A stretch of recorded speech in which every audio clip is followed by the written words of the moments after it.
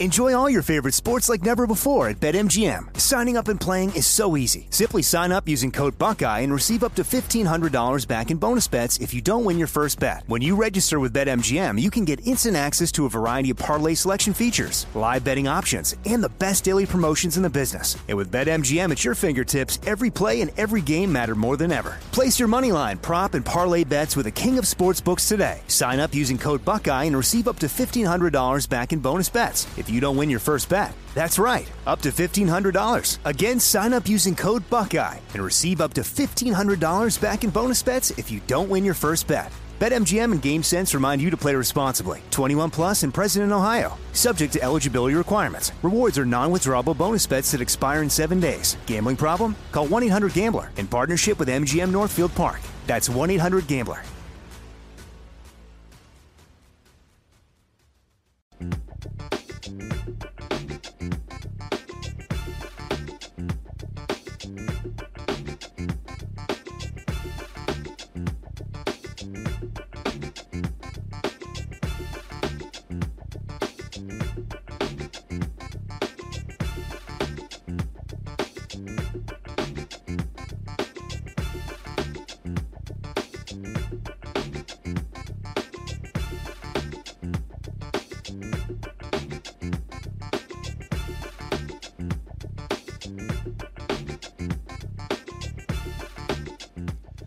Today is Monday, January 10th, 2022. Coming up on Roland Martin Unfiltered on the Black Star Network. Voting rights activists say, we're good. We're not going to be attending the speeches of President Joe Biden and Vice President Kamala Harris tomorrow in Georgia, dealing with the voting rights. They say, no concrete plan. We're not wasting our time. We'll be joined by Cliff Albright, co-founder of Black Voters Matter. We'll talk with Joe Madison, Sirius XM radio show host, now on the 65th day of his hunger strike, focused on passing voting rights legislation in Congress. Obesity is the second leading cause of preventable death, and shedding those pounds could lessen your chance of dying from COVID. We'll have a talk with an expert about this very issue. Also, 2 black men are dead in North Carolina. One is shot dead in the middle of traffic by a white man, the other by a white off-duty police officer. We'll tell you the details of both. Plus, a white teacher in Kentucky's fired for racially insensitive comments to a black student. All right, folks, also, we'll pay tribute to 2 titans, one in civil rights and one in music. Lani Guinier passed away over the weekend on Friday. We'll be talking with several lawyers, including one of her former students, about her impact. And James Toomey, of course, the musical giant, passed away as well. We'll chat with 2 of his daughters, as well as Michael Bearden, who is, he said James was a huge influence on his career. Folks, it is time to bring the funk. I'm Roland Martin Unfiltered on the Black Star Network. Let's go. He's got it. Whatever the miss, he's on it. Whatever it is, he's got the scoop, the fact, the find. And when it breaks, he's right on time and it's rolling. Best believe he's knowing. Putting it down from sports to news to politics. With entertainment just for kicks, he's rolling. It's on go, roll, y'all. It's Roland Martin, rolling with Roland now. He's funky, he's fresh, he's real, the best, you know he's Roland Martin now.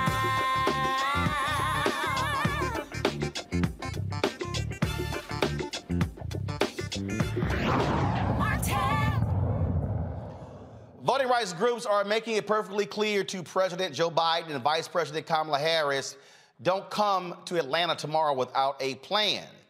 The president and the vice president, they're going to be in Georgia tomorrow to speak on the campus, first of all, in Atlanta, about the importance of voting rights. Well, President Biden has done that before. Vice President Kamala Harris has done that before. But the question is, what is the plan to get the Senate to move to end the filibuster to pass these 2 bills? The House has already done their part. They have passed the For the People Act. But the Senate has not taken any action whatsoever. Let's go to Cliff Albright, co-founder of Black Voters Matter, who joins us right now. We're also joined by Sirius XM radio show host Joe Madison, who is on day 65 of his hunger strike, which he started in order to move the folks in Congress to act on voting rights. All right, Cliff, I want to start with you. So, White House is making a big deal out of this speech tomorrow. The president and the vice president. It's very rare that they travel out of time together if it's not the conventions. And so it's very rare they're in the same place at the same time. But they're going to be in Atlanta on the campus of the Atlanta University system, first of all, Morehouse campuses as well, to talk about voting rights. You and others say we can skip it because no plan is just more talk. Yeah, Roland, exactly right. And first of all, let me say two things. First, let me say congratulations to you on the new studio. Absolutely amazing. And second, let me just say hello and I'll just give my thanks to Joe Madison, who continues to be an inspiration with the hunger strike that he's been on. Yeah, you know, we put out a statement. We just did a presser just about within the past hour or so, just telling people that no, the Georgia groups. We were saying there's no need for you to come if all you're going to do is just say the same old thing that you've been saying, talking about how important voting rights is without actually having either a plan or a clear message, a strong message, calling for modification of the filibuster. He has not done that yet.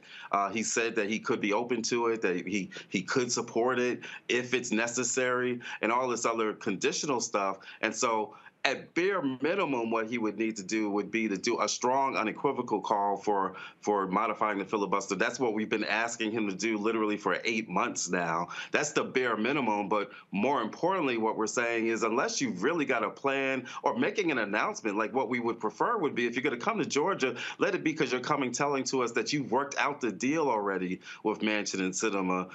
That would be worth a visit. But otherwise, he could deliver this speech in D.C. In fact, what he could have done is he could have gone to the Senate the same way he went to the House telling them to pass infrastructure last month. He could have gone to the Senate and delivered a speech there and got them to actually vote on it, because then they could have taken a vote while they're in D.C. But guess what? Because they're coming to Atlanta and bringing some other senators with them in addition to our home state senators, guess what? That means they can't even vote on whatever they were already going to vote on in order to move this forward. So we're actually literally losing a day of action because he's doing this speech. And so he's got to have a strong message tomorrow, but we won't be attending. We'll be coming together and doing a press conference after the speech to talk about the substance of the speech, and hopefully there'll be something substantive that we can talk about, but we don't see a need to attend because at the end of the day, they keep trying to test us to see if we'll show up for them. And we can't keep showing up for stuff until they deliver. It's the same way we can't just continue to show up in these midterm elections under this notion that we're just going to out-organize the voter suppression. So we want to hear what he has to say first before we decide on what it is we're going to show up to next. Well, Joe, many people say to use the bully pulpit of the White House. Isn't tomorrow's speeches by the president and the vice president doing that very same thing? No, and I'll tell you why. And let's be real, and let's also understand the division of power. The President of the United States does not have a vote. There are two obstructionists, and that is Sinema and Manchin. There's no ifs, ands, buts about it. I absolutely agree with the strategy that I just heard. I'm not going to get off my hunger strike until this bill is signed, sealed, and delivered. So I issued a statement today. I'm hoping that there will be a clarion call to tell these two senators to do what they did just a couple of weeks ago, when they carved out the filibuster to raise or to pay the debt ceiling. Look, people, please understand. The filibuster has been adjusted, carved out more than a Thanksgiving turkey. 169 times since 1960. And it is almost an insult to sit here and say, well, I can carve it out to get a Supreme Court justice confirmed. I can carve it out for 160 other issues, but when it comes to protecting the vote, I've got issues, and I've said to the senators directly and to the majority leader directly that I don't know if you're talking to consultants, I don't know who you're talking to, but you better go into the beauty shops and barber shops and listen to Roland's show and listen to my show and listen to people, because if you don't do this, if you don't pass this bill, you're going to lose the midterm election in the House, you're going to lose the midterm election in the Senate, and you sure in hell won't win re-election. And it's not that we'll go vote for Trump, we just won't go vote. And that is what's being said, Roland, across the board. I don't care if you're a Morehouse, a Spelman grad, or if you're out there working a construction site. This is what is being said in our community across the board. Cliff, the point that Joe just made, I've said the exact same thing to White House officials. Y'all have said the exact same thing. You said earlier, look, we can't out-organize voter suppression. Literally, the White House officials have actually said that, thinking that can actually happen. Do they have any idea of what the hell is actually happening out here? I don't think so, and I think part of it is a result of when you've got this notion of American exceptionalism, when you've got this notion of, the good old days, this nostalgia for the way the country used to be, or the way that the Senate used to operate before Trump, as if he was the only problem, right? When you've got that kind of nostalgia and a misunderstanding, I've said it before, Joe Biden likes to talk about saving the soul of America.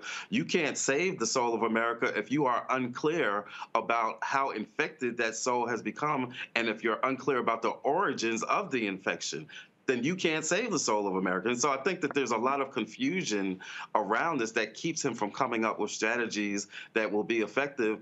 To your point earlier about the bully pulpit, we are all in favor of using the bully pulpit. In fact, part of what we have argued over the past 8 months is that he could have been using the bully pulpit for voting rights this entire time. He could have done a whole tour across the country doing a whole series of voting rights speeches in places like Arizona and West Virginia, but also in historic places like Alabama and Mississippi. He could have used that bully pulpit all throughout this year so that we wouldn't be at this point now. The problem is that he chose not to, because of this nostalgia that they have for the way things used to be. And that's why now, at this point where he's talking about making a speech, what we're saying is that's not enough. We need you to have more at this point. But this would have been fine. This would have been good if, when he gave his first speech to the joint session of Congress back last spring, he could have used the bully pulpit for voting rights then. But go back to that speech, Roland. Some of us said it then. He didn't talk about, it was an hour-long speech, and he didn't talk about voting rights until the last 2 minutes of the speech.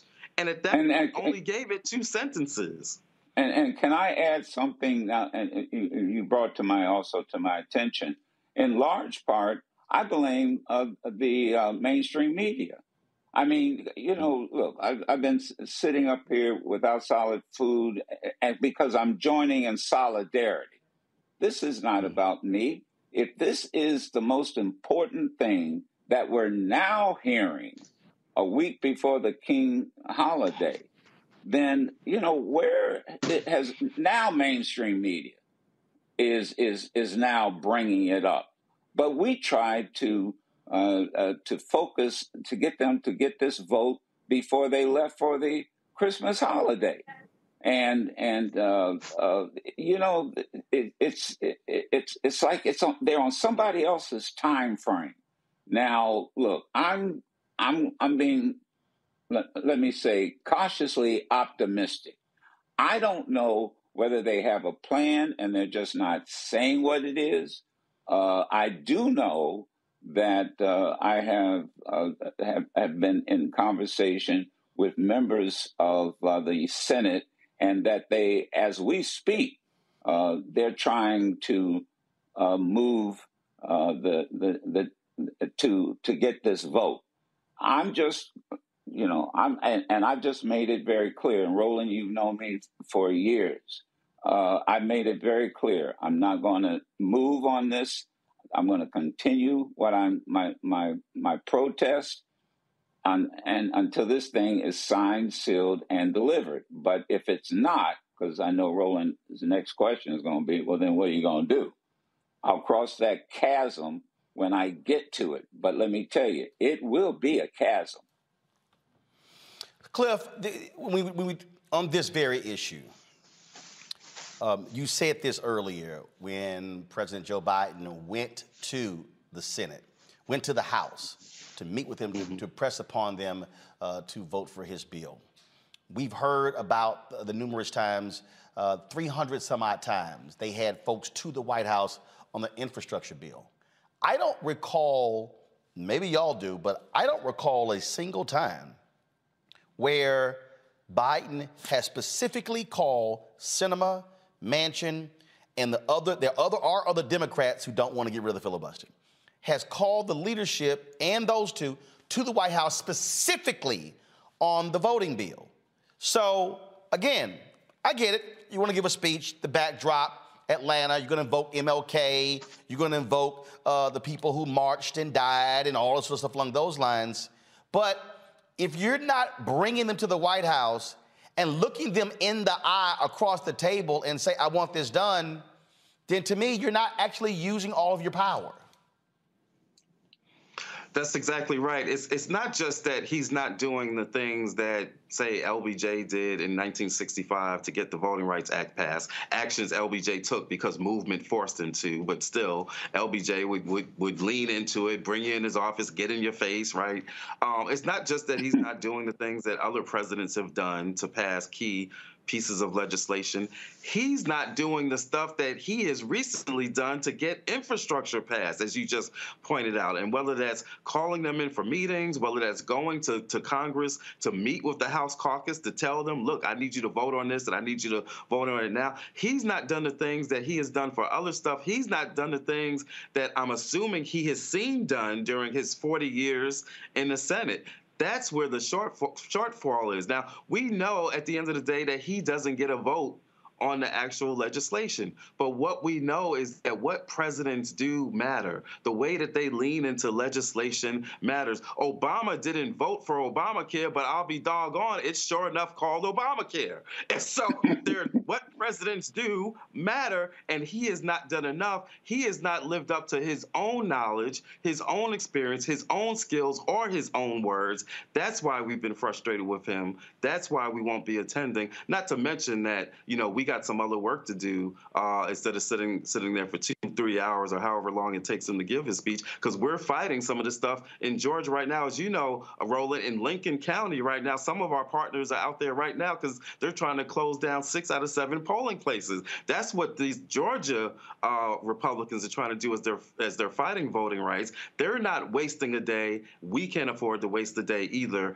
just to hear another speech unless he's got a clear plan and a strong call. And like I said, preferably he's making an announcement that they've got a deal on the filibuster. And I'm sorry, just go ahead. Time. I want to say this. You guys are so on target.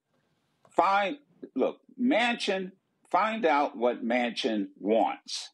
Find out what Sinema wants. That's what Johnson did. Those segregationists didn't want to vote for the 65 Voting Rights Act. But Johnson made it very clear. You want this bridge? Well, we're not going to give you federal money for a bridge, and then you're going to segregate who gets to cross it. Find out what they want. Manchin wants something, and whatever he wants, it has to be worth the right to vote. That's what what we're really saying. You have the power, the purse. You have the power to find what they want and cut a deal. Man, if you can cut a deal once again to get billions of dollars to pay off our debts, our country's debt. My God, you mean to tell me that you can't find what these two want. And I think you're absolutely right. Bring them into the White House, sit them down, and grab them by the lapel. But I'm going to tell you, these two better realize something. They will single-handedly end up putting the party in a minority position. And I suspect Manchin knows that he doesn't want to be a minority senator. And Sinema, maybe she's too new to realize how much power she will lose. So I'll be honest with you. I'm not going to be in Atlanta. And you remember what Dr. Martin Luther King used to say, and I'll close, and he used to say, I'd rather see a sermon any day than to hear one. Great point there. Joe, I do want to get your comment on this here. A number of faith leaders as well as students have announced that their own hunger strikes when it comes to voting rights. Just your thoughts on that. Everybody can do something. That's my mantra, always has been. I can't, I was teasing your crew, Roland. I can't do what you do with social media. Man, you are a master at it. But I can do something. And that's why the two of us are here with you. Everybody can do something. And my mentor was Dick Gregory. So people are saying, well, how are you doing? Look, I had the best mentor when it came to doing a hunger strike or a fast than any human being on the planet had. And when I started this, I started because I realized history, that when the first Reconstruction ended, the first thing those folks went after was the vote. The Klan was born. South Carolina, they assassinated black elected officials. And I see the end of what we often call the second Reconstruction. And I'll be damned if I'm going to have my children, grandchildren, and great-grandchildren asked 25 years from now or whenever history is written, well, what did Pop do to protect our rights? And so, I did what Dick would do. I didn't ask permission to do and if I can sacrifice, and people and students can sacrifice food, let me tell you something. Just as food is essential to sustain life, this vote is a necessity to sustain and maintain this democracy. Absolutely, and that's one of the reasons why, Cliff, we have long made this a priority. People don't know, when I got Journalist of the Year for the National Association of Black Journalists in 2013, it was because of my coverage of voter suppression. So for folks who want to act like this stuff is new, that was 2012, 2013, and it was going on beforehand. And, I was watching, I saw this clip on Meet the Press where it was a short conversation, Chuck Todd, Cornell Belcher, and this Republican who was saying, oh, this is no big deal. Everybody wants voter ID. They love, Cliff, to try to make this all out to be about voter ID when this is not about voter ID. It's the closing of thousands of polling locations all across the South since the gutting of Section 4 of the Voting Rights Act. It's about changing of voting hours. It's about targeting the black head of the brother who's a clerk in Harris County who put in some innovative steps. It's stopping all of those things. They want to shrink the voting populace because when you shrink it, Democrats win, when Republicans win. When you expand it, they will admit, oh, we lose because they don't want to appeal to, frankly, beyond white folks. They want to appeal to a sliver of black people, a larger percentage of Latinos, but they want to appeal to white folks, and that's what this whole game is, Cliff.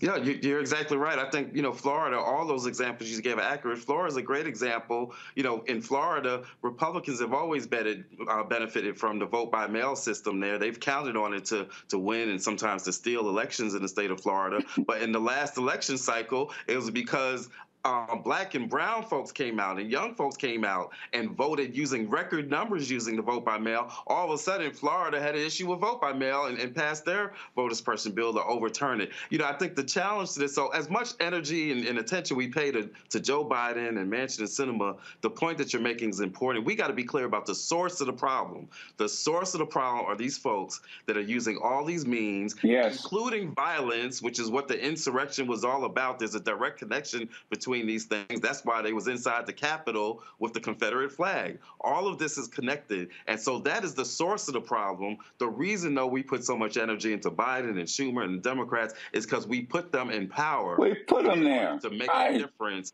for the folks like us who put them in office. The last thing I'm going to say real quick is Bernice King had a tweet today, very short tweet. It was a quick video of her father, Dr. Martin Luther King, and it had just a couple of words talking about be maladjusted to injustice, right? And the point is that, you know, when it comes to injustice, we need to be maladjusted. We need not accept injustice. We need not become comfortable and accustomed to injustice. And too often we have become comfortable and we have normalized some stuff that we should not be insensitized to. That's what it means to be maladjusted to injustice. That's what we need everybody to do in regards to this voting rights battle. And like Joe said, everybody's got a role to play. Doing media, social media, a tweet, a phone call, a text, cooking some food for the folks that are doing the protests. Everybody's got a role to play in this. Don't think that this is something for somebody else to take up. There's a role for everybody, including every single person that is watching this right now. You make the difference. Absolutely. Cliff Albright, Joe Madison, I appreciate it. Thanks a bunch. Y'all take care. Okay, you be careful. Love you both, too. All right, folks, going to go to a break. When we come back, my panel will join me to talk further about what's happening when it comes to voting rights in this country. We'll be back on Roland Martin Unfiltered on the Black Star Network in a moment.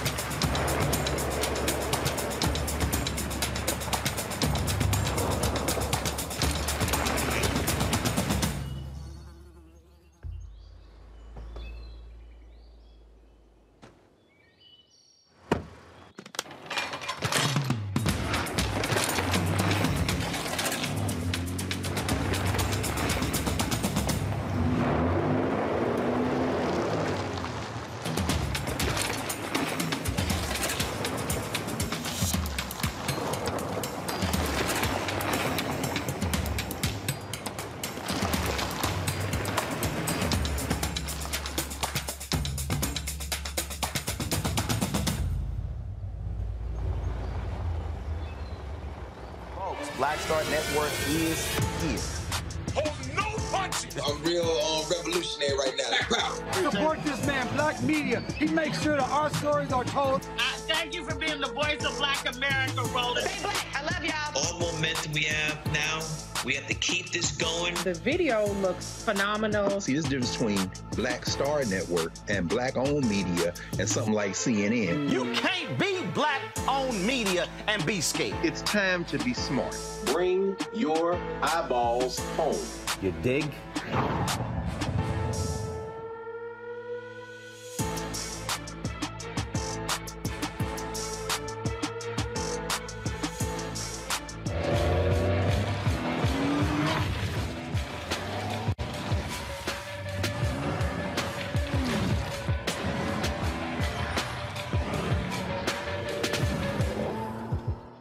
I'm Angie Stone. Hi, I'm Teresa Griffin. Oh, Roland.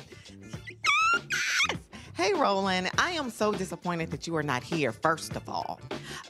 Where's our dance? It's like we get a dance in every time I see you. And so now you're not here for me to dance with, sir. You and your ascot. I need it. I need that in my life right now. Okay, I love you, Roland. What's up? I'm Lance Gross, and you're watching Roland Martin Unfiltered.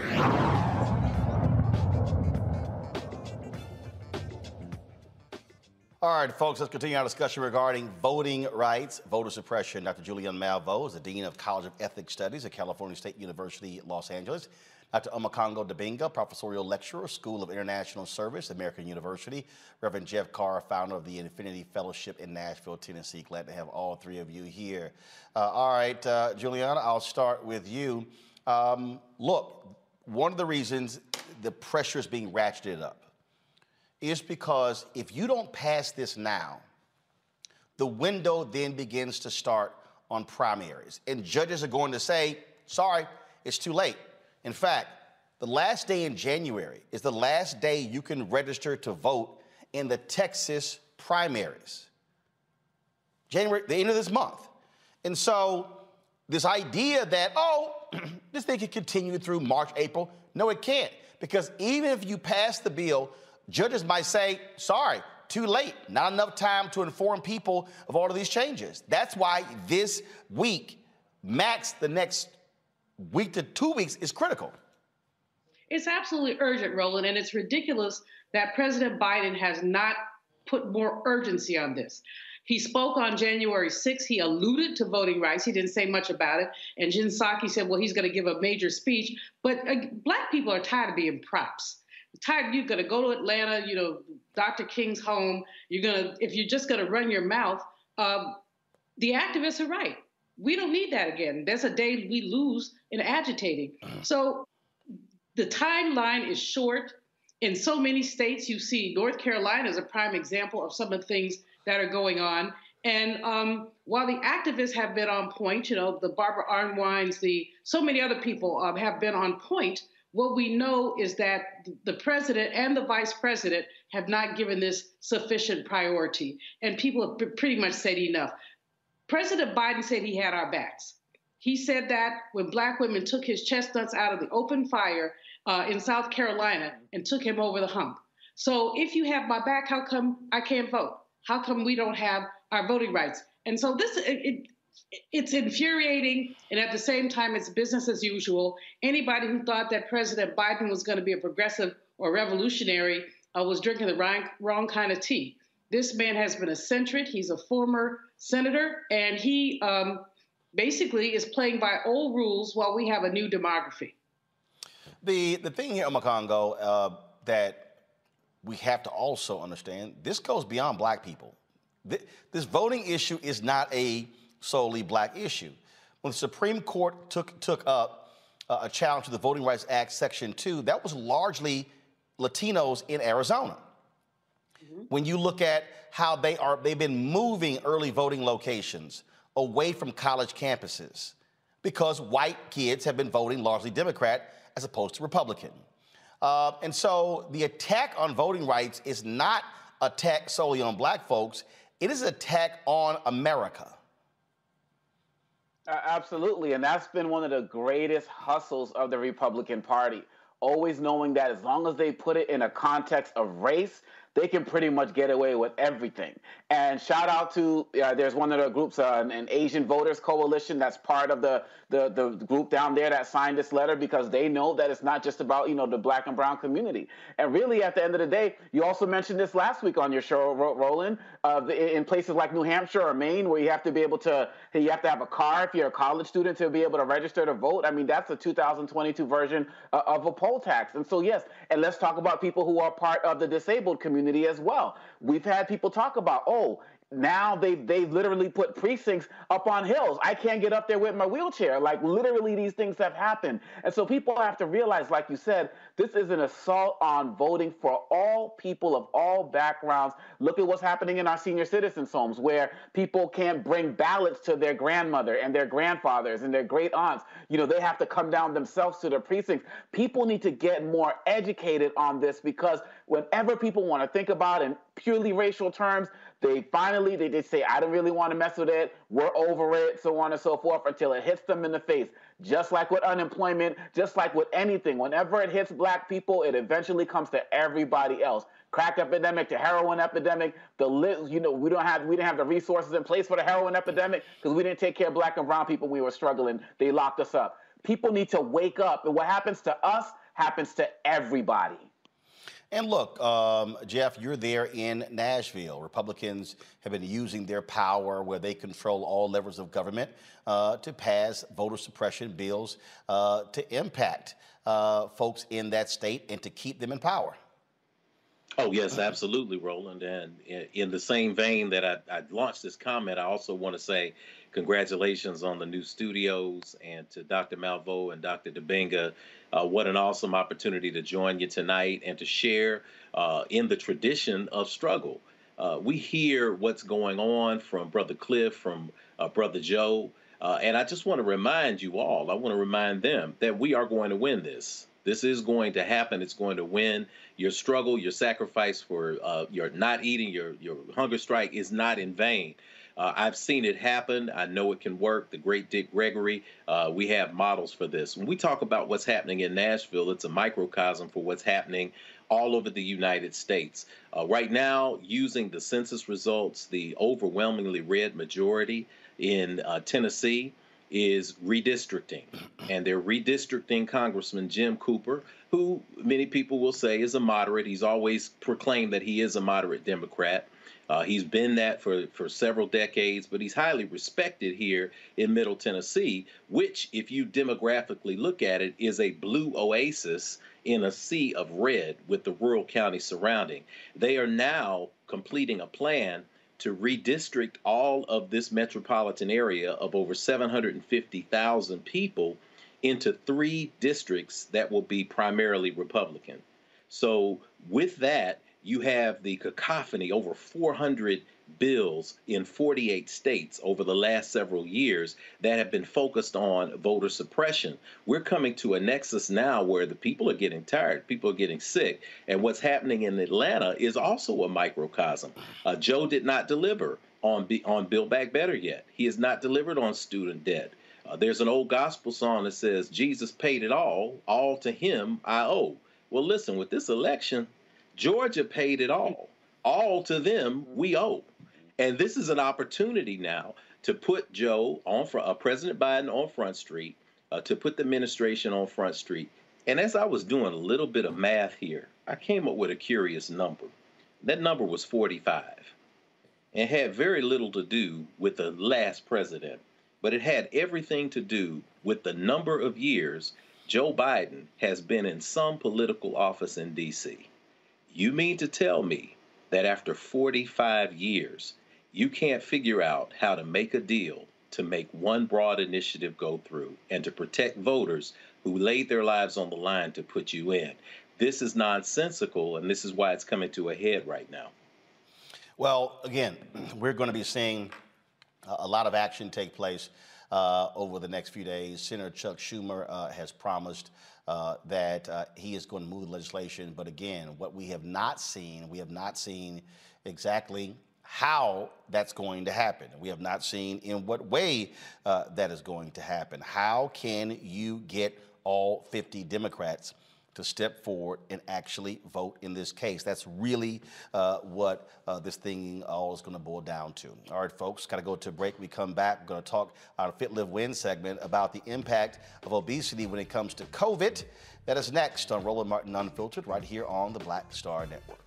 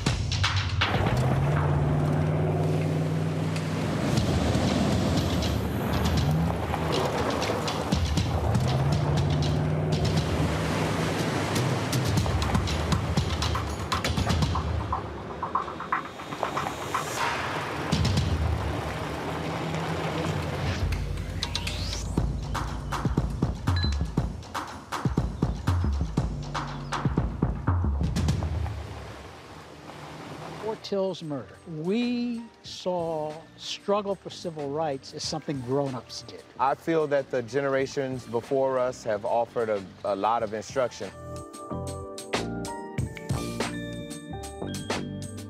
Organizing is really one of the only things that gives me the sanity and makes me feel purposeful. When Emmett Till was murdered, that's what attracted our attention.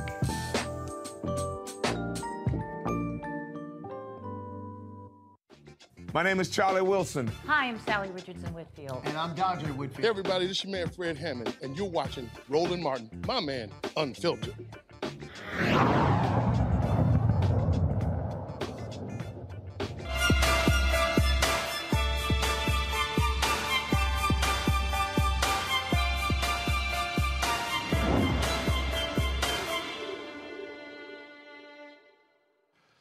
Could losing a few pounds keep them from first of all, warding off COVID?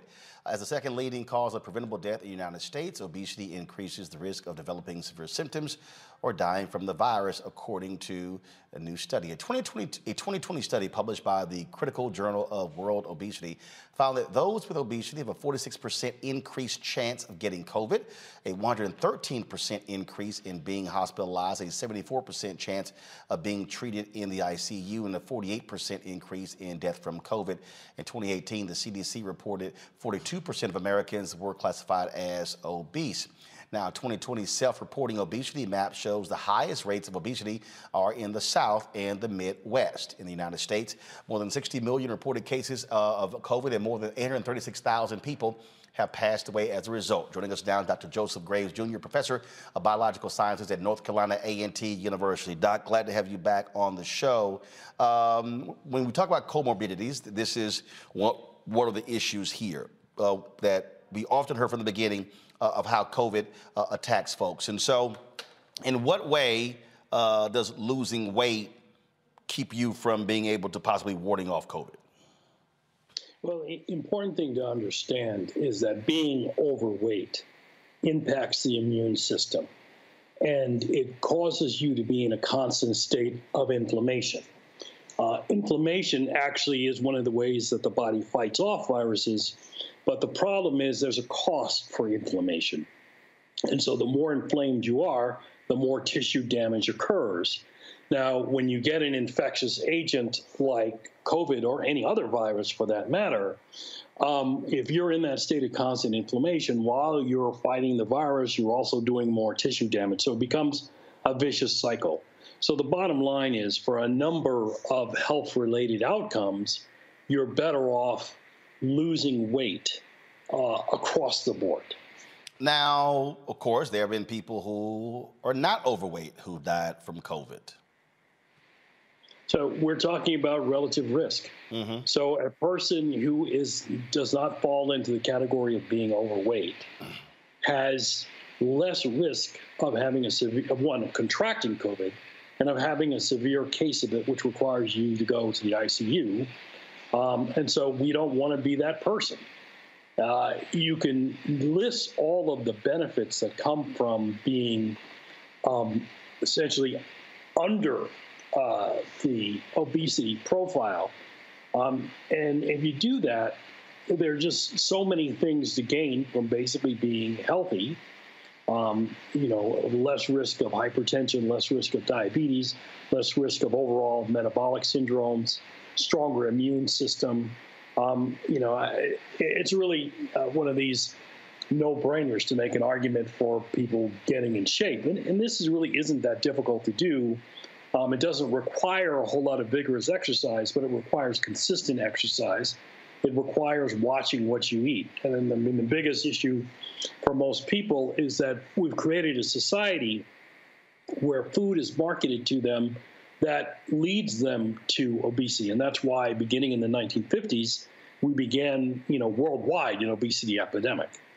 Now, where we are now, we are seeing Omicron spread rapidly. We're seeing, just case after case after case. And one of the things that has really jumped out, you now have medical experts saying, hey, we're simply going to have to get used to living with COVID. When you hear that, what does that mean? Because, again, there was a thought that, okay, how do we get beyond COVID? So are they suggesting that from this point forward, COVID is always going to be with us? It's now highly likely that COVID is always going to be with us. And again, you remember our conversations now 2 years ago when I pointed out if we didn't have a concerted national plan, if we didn't act judiciously to get people vaccinated across the country, if we didn't move to get people vaccinated across the world, that we would begin to get more and more dangerous variants. And that's exactly what's happened. And so now we're in a situation where, with Joe Biden becoming the president of the United States, he attempted to enact a national plan to control COVID. The problem was, however, that the Republicans decided that they wanted to torpedo a national plan. And they're doing so because they think that by making the situation worse, that people are going to turn out in the 2022 elections and vote against them. And they may be right about that. So we have a situation where people's lives, once again, are being, placed in danger because some people refuse to act in the nation's good and are simply acting for their own narrow interests. So with that being the case, what does that mean? That we are forever going to be wearing masks, having to use hand sanitizer, having a social distance?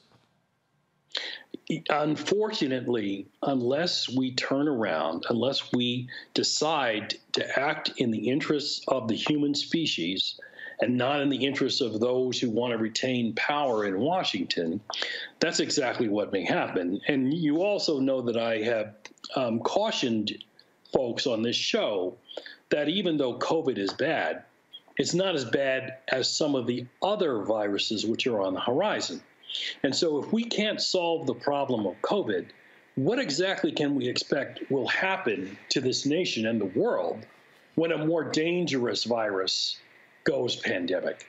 My argument would be we could be looking at hundreds of millions of people dead like we did in the 1919 H1N1 influenza pandemic.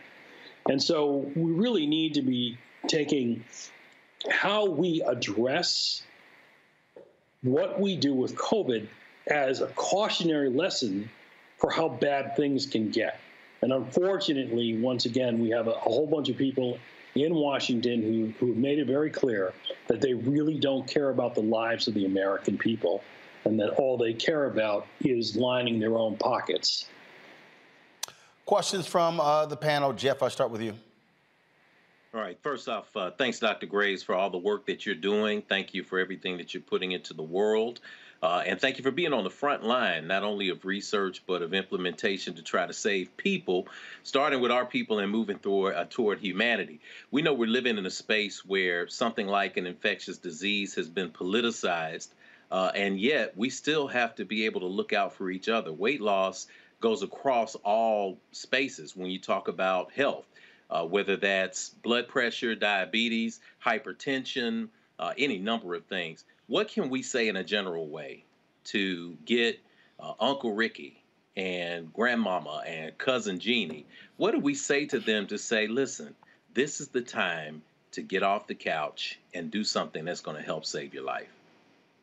Well, I think one of the problems that we have is viewing the causes of obesity as simply, inadequacies of individuals. And if you think the issue is, just convince Uncle Ricky to get off the couch, then we're never going to solve the obesity epidemic. The problem is systematic. For example, in the 1950s, food companies began to add sweeteners to virtually every product we eat in the form of things like high fructose corn syrup. And they created a market, and they created a society that was essentially addicted to these high-sweetened foods. And they became part of American culture.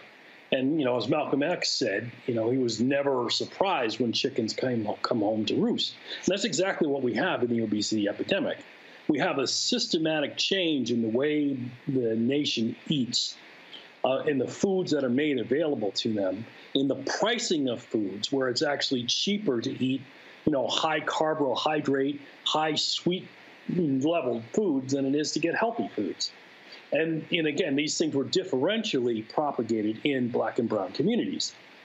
And so now we have an obesity epidemic, and then you add to that an infectious agent like COVID, and once again, we have a perfect storm that's destroying people's lives. So again, we want to convince our loved ones that they should do something to improve their diet. In fact, my doctor told me the same thing over the Christmas vacation, that I had to take more time to exercise, that I needed to change my diet. And I've been doing so.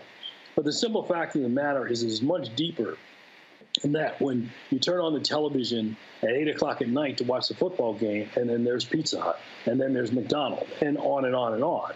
And so that's the problem we have. It's not simply an individual solution, it's a systemic solution. Julian?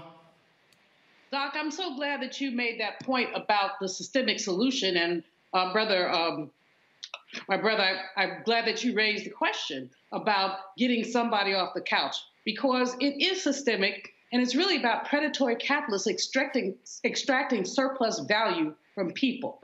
As you say, when you turn on the television and you're barraged with candy commercials, pizza commercials, and some of that food looks good, but it's not good for you.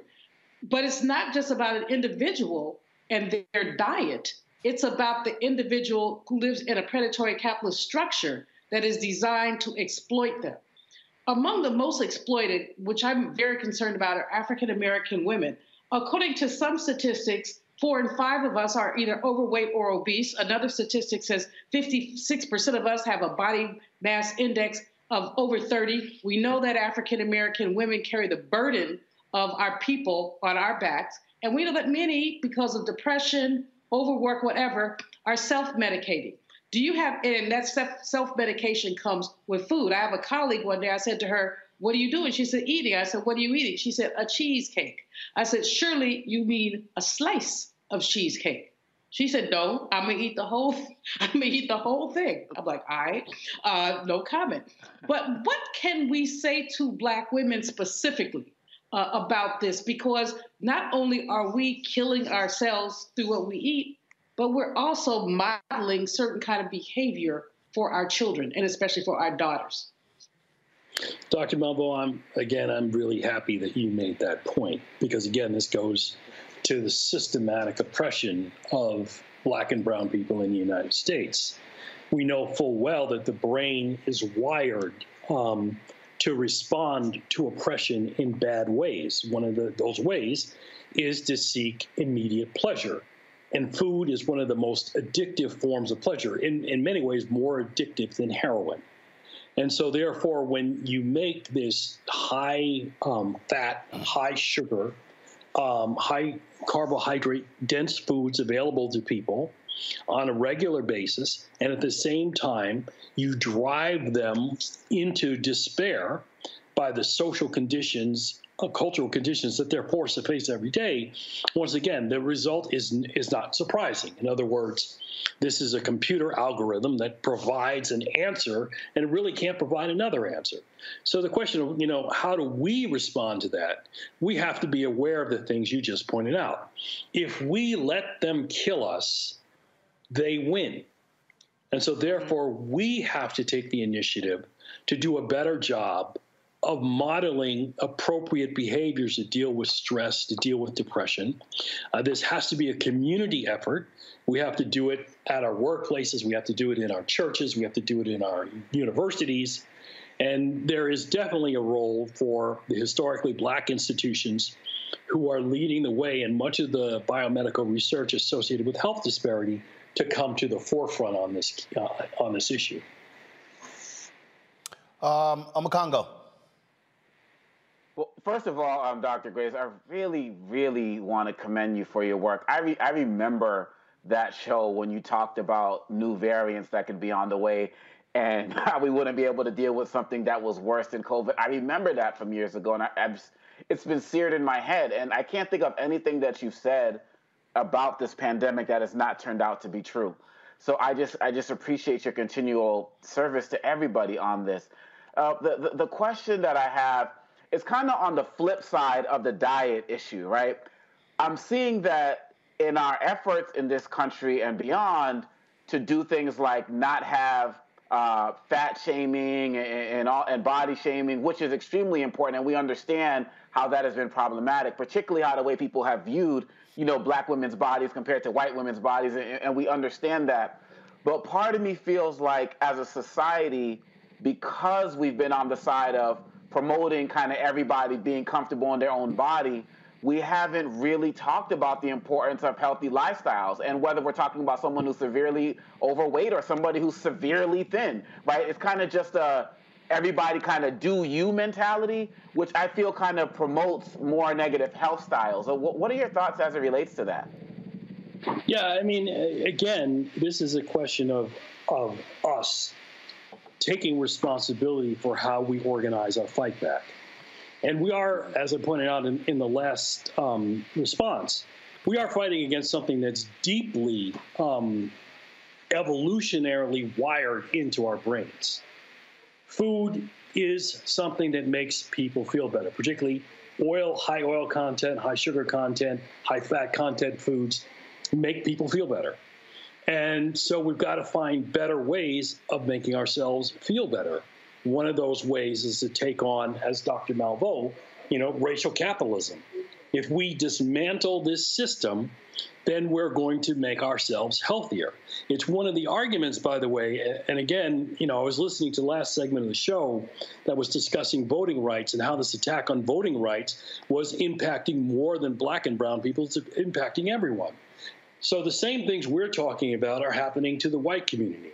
There's an excellent book by a scholar by the name of John Metzl called Dying of Whiteness, in which he points out that racial resentment against the very programs that would help the vast majority of white people in this country are getting them to turn against the kind of health-related programs that would make them healthier, and at the same time make all of us healthier. What's the name of that book? So, the title of the book is Dying of Whiteness. Got it. And so that's what we need to do. We need to unite around issues that are beneficial to all of us. And one of these things is fighting the obesity epidemic. And that means we have to hold accountable these corporations which are marketing foods which make people sick. And that's exactly what they're doing, and they're doing it to make a dollar. All right, Dr. Graves, we certainly appreciate it. Thank you so very much for joining us. Thank you, Roland. All right, folks, when we come back on Roland Martin Unfiltered, our Black and Missing segment of the day, also, we'll pay tribute to two legends, Lani Guinier, when it comes to the law and civil rights, and James Mtume, of course, music legend. That is next, right here on Roland Martin Unfiltered on the Black Star Network.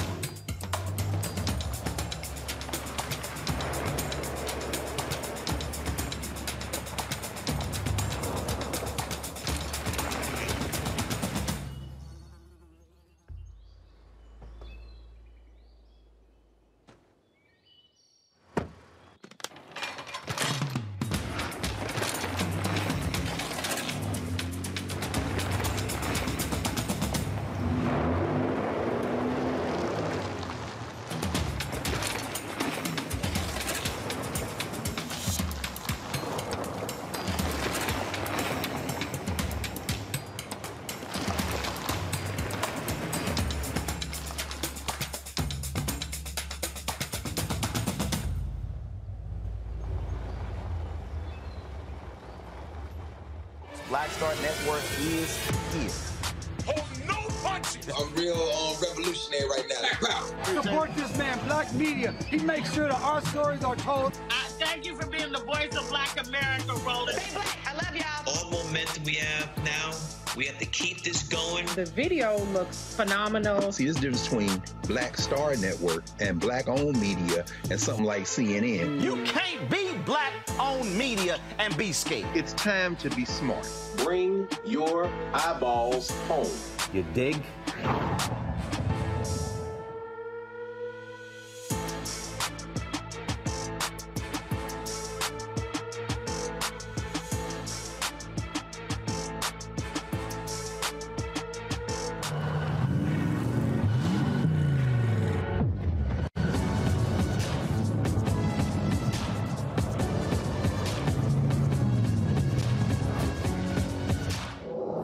y'all doing? It's your favorite funny girl, Amanda Seales. Hi, I'm Anthony Brown from Anthony Brown and Group Therapy. What up, Lana Well, and you are watching Roland Martin Unfiltered.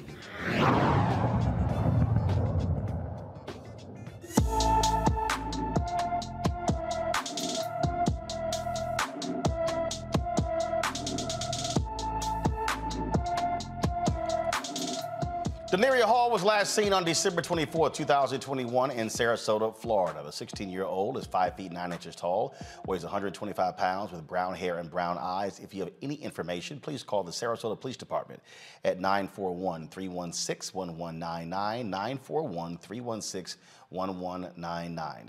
In North Carolina, a road rage incident leads to the fatal shooting of a black man. Now, folks, we want to warn you, this video, although short, is quite graphic.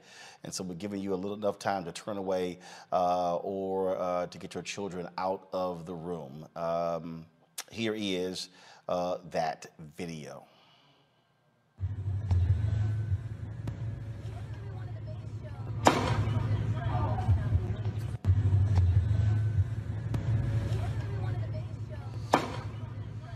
Folks, last week, Stephen Addison was shot by 51-year-old Roger Dale Nobles Sr. during an argument with Roger Dale Nobles Jr.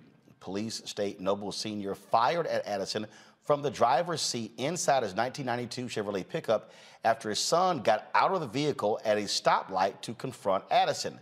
Nobles Sr. was arrested and is charged with first-degree murder. The son has yet to be charged.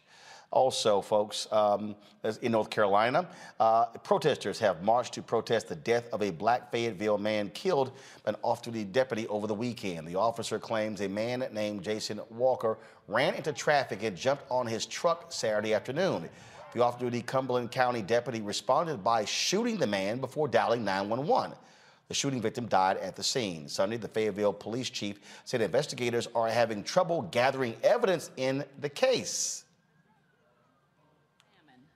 What is considered the technology of the truck, the black box computer, which logs speed, braking, impact, and other events.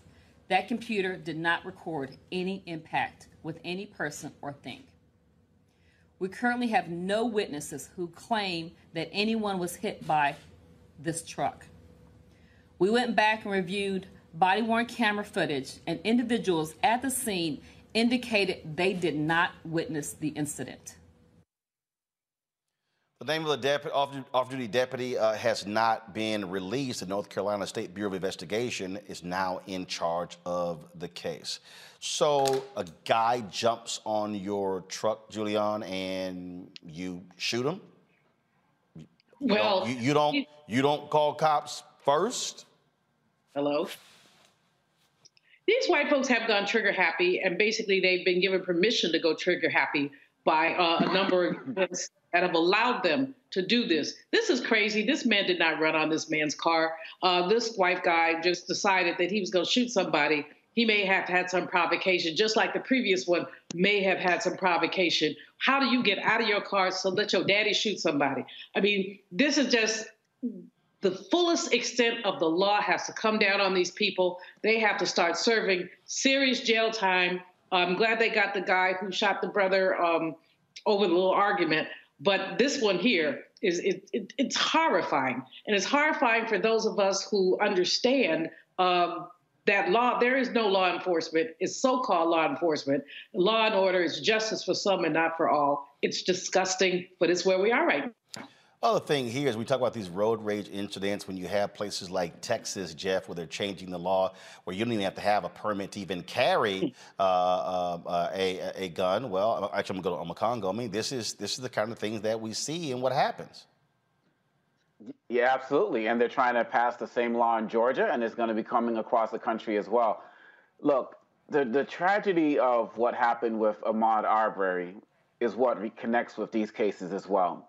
For every Ahmaud Arbery where we get a life sentence for people like those murderers, there are cases like these two that we just saw, hundreds of them across the country that involve average citizens, law enforcement, retired law enforcement officers that don't get noticed, that don't get their recognition.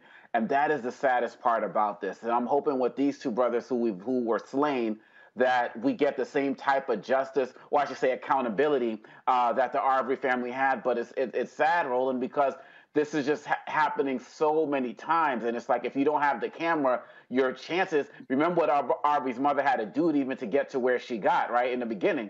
If you don't have the camera, it's like your chances of getting noticed on these situations is just ridiculous. And so I applaud the brother, former military man, 32-year-old, father of 3, for standing up for himself. Clearly, that is from what we can see, the son who was right next to him when he got shot didn't even flinch, didn't even offer any assistance. They just blew his life away as well. And we need to stay on this to make sure that in both situations we get the accountability that family deserves, because there can never be real, actual justice when our people are taken like that. Absolutely. Let's go to Kentucky, where a teacher is out of a job after footage shows him assaulting and racially attacking a student last year.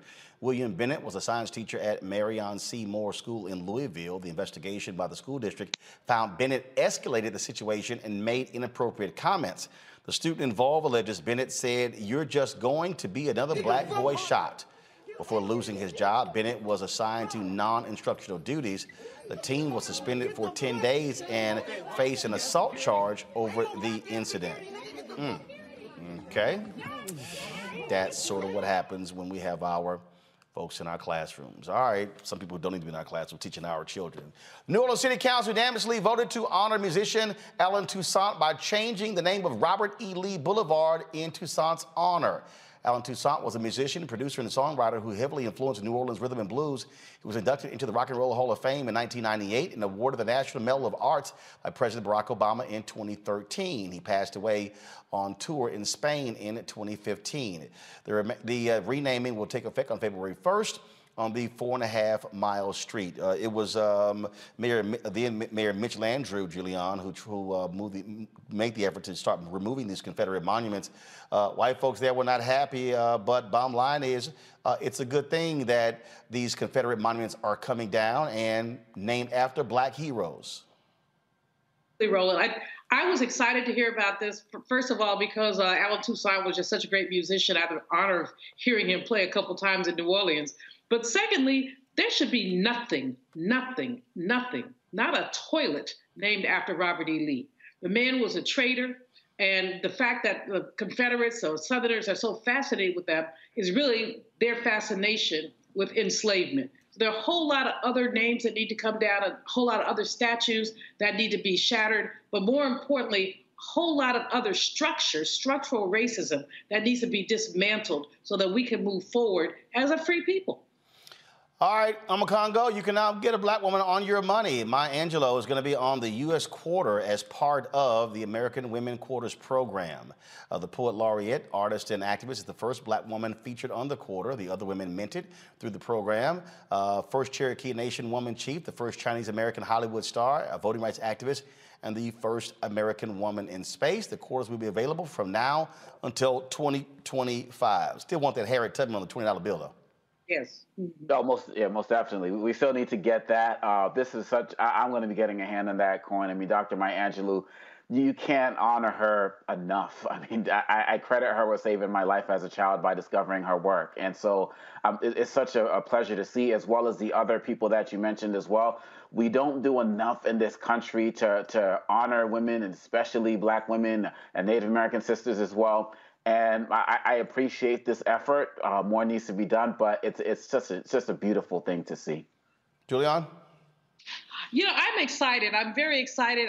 As you say, we want to see that $20 bill, and certainly that man who preceded President Biden and his team at the Fed slowed that down, at Treasury rather, slowed that down considerably. But this quarter thing is really great. I'm going to try to get every single quarter they put out there. And, you know, Dr. Maya was one of my mentors. She was on my board when I was at Bennett College.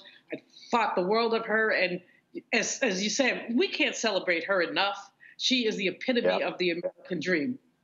All right, folks, going to a quick break. When we come back, we'll pay tribute to civil rights and legal pioneer Lonnie Guinier, who passed away on Friday. We'll also pay tribute to a legend in music, the great producer, musician, James Mtume. You're watching Roland Martin Unfiltered on the Black Star Network.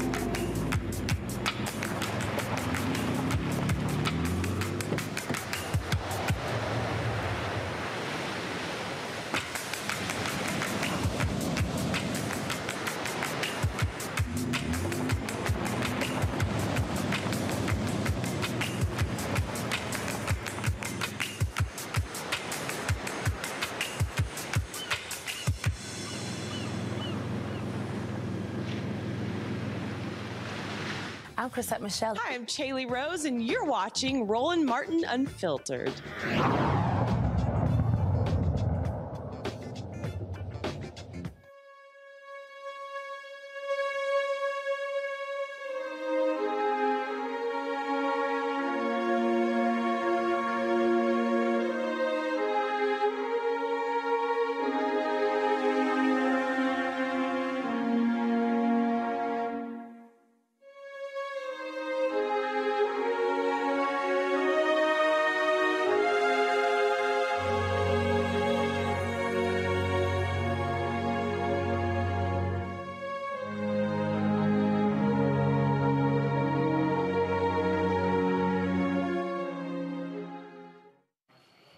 On Friday, we learned the passing of Lani Guinier at the age of 71.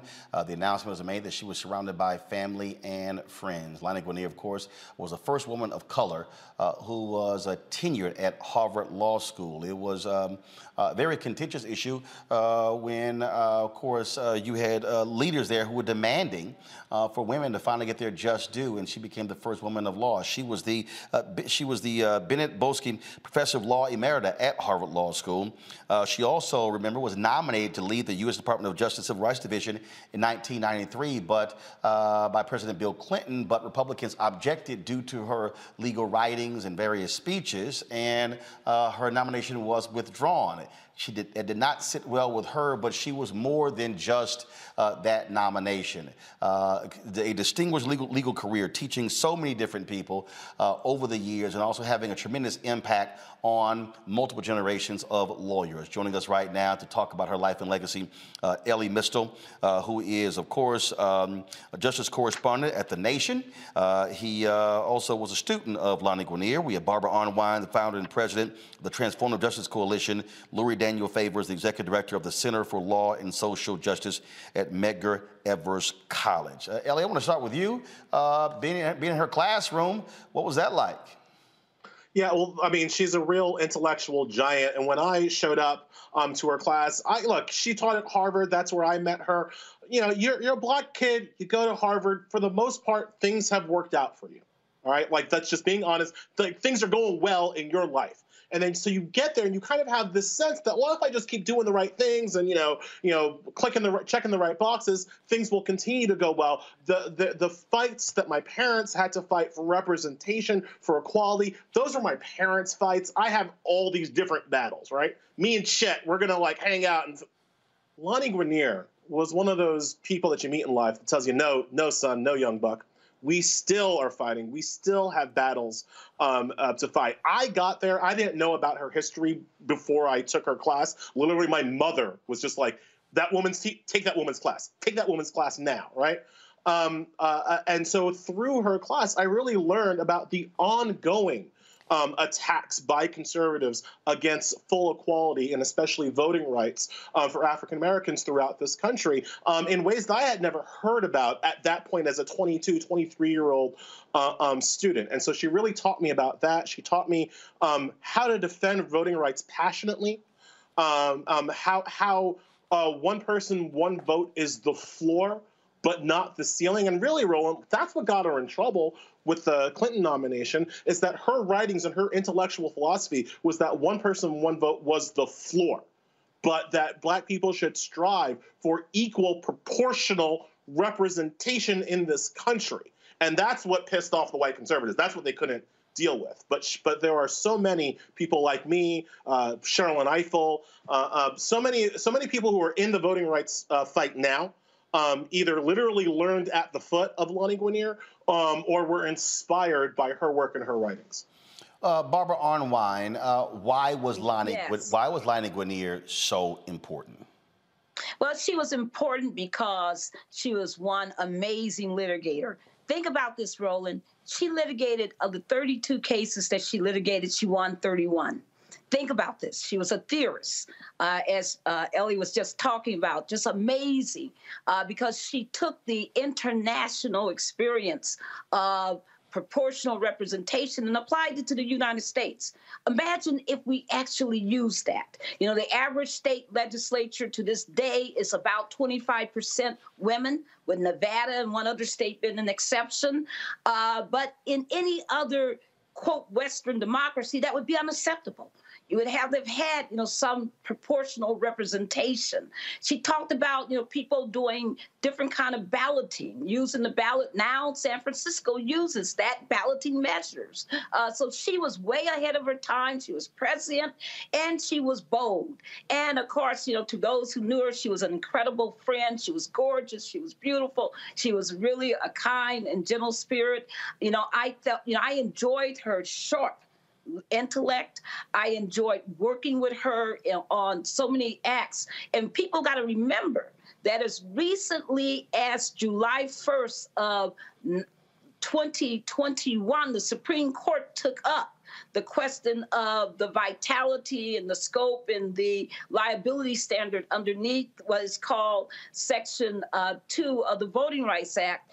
And she was instrumental in litigating and fighting for the broadening of the act in 1982 after the horrible decision in Mobile, where the Supreme Court said you had to have intent in order to violate the Voting Rights Act. And she was amazing in her leadership in fighting in Congress for what became the 1982 amendments, which then the Supreme Court last July tried to eviscerate and say that that has to be the floor standard 1982 and pretend like we've had no intervening law in the subsequent decades. Unbelievable. I mean, I wish Lonnie, had been able to really give us the full import of her thinking when she read the Brnovich case or heard about it. I just think that people really need to understand that she was a continuum. She meant to walk in the tradition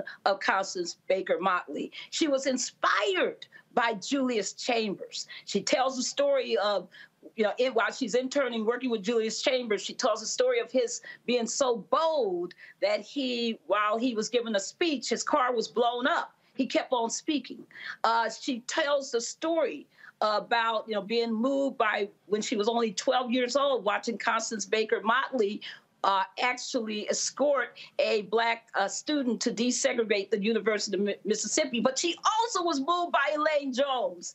And anybody who knows Attorney Elaine Jones knows that she's one of our nation's treasures as a lawyer. So she stood on the, not shoulders, but she stood on the tradition. She stood on the integrity of those lawyers that had come before her. What an amazing lawyer. What an amazing writer. Her legal books are worth reading. Just everybody should read them and understand, what she was saying to us many years ago, and we're just catching up now. Obviously, Lori, with the passing of Sidney Poitier Thursday night, his death overshadowed that of Lani Guinier. That's one of the reasons why, of course, we had our tribute to Sidney Poitier on Friday. We wanted to be sure that we took the time today to let folks know who this woman was and why she mattered. For you, why was she so important? I came to know her more intimately. Like Ellie, I did not know of her prior to entering law school. And when I attended NYU and studied under Derek Bell and worked with him as an assistant, she was one of the scholars who I was most intimately introduced to. You've already identified her history, but, Derek Bell left his position at Harvard because they would not hire women like Lani. And so the circles are small. And, even though her arguments are now technically decades old, particularly as they apply to voting rights and voter suppression, they are directly applicable to exactly what it is we are facing right now. As was noted earlier, she talked about the fact that just having the vote wasn't simply enough. That was not going to work, particularly because we live in a society where the majority, the group that created the voting structures under which we now operate, was also most adept at manipulating those structures for their own benefit. When you consider the fact that Black people have only had the right to access the ballot since the passage of the 1965 Voting Rights Act, that means anyone in the audience who is now 58 years or older is literally older than one of the bedrocks of integration as a policy in this society. And for the 340 some odd years prior to the Voting Rights Act, this society was ruled by a white supremacist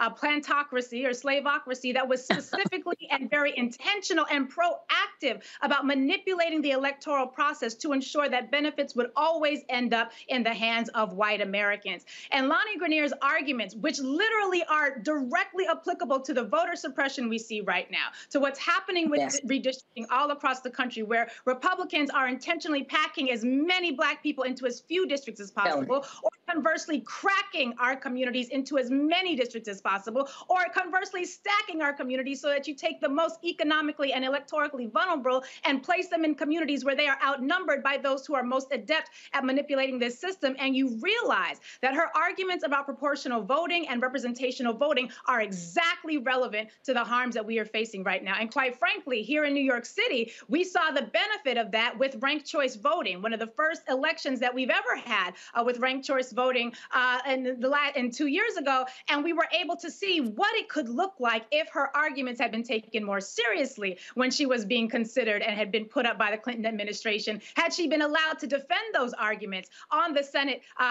during those hearings, as opposed to having that opportunity taken from her. And I was a bit too young to know the full impact of what Bill Clinton's treachery it really indicated. But now that I am older and I no longer think and speak as a child, I am quite clear that had she been given the microphone at that time with the ability to speak that truth to that power, it would have been so disruptive to what the Good Old Boy Network and the voter systems were able to tolerate at that time. But I would have loved to have seen what our world would look like had she been given a chance to really articulate what it was she was advocating for before that opportunity was taken from her by the Clinton administration. You know, Ellie, for all of the people who whine and complain about critical race theory, they really have no understanding of the role that legal theories play in our society and how these legal theories that are taught in classrooms and that are taught on university campuses, how they then do have a direct impact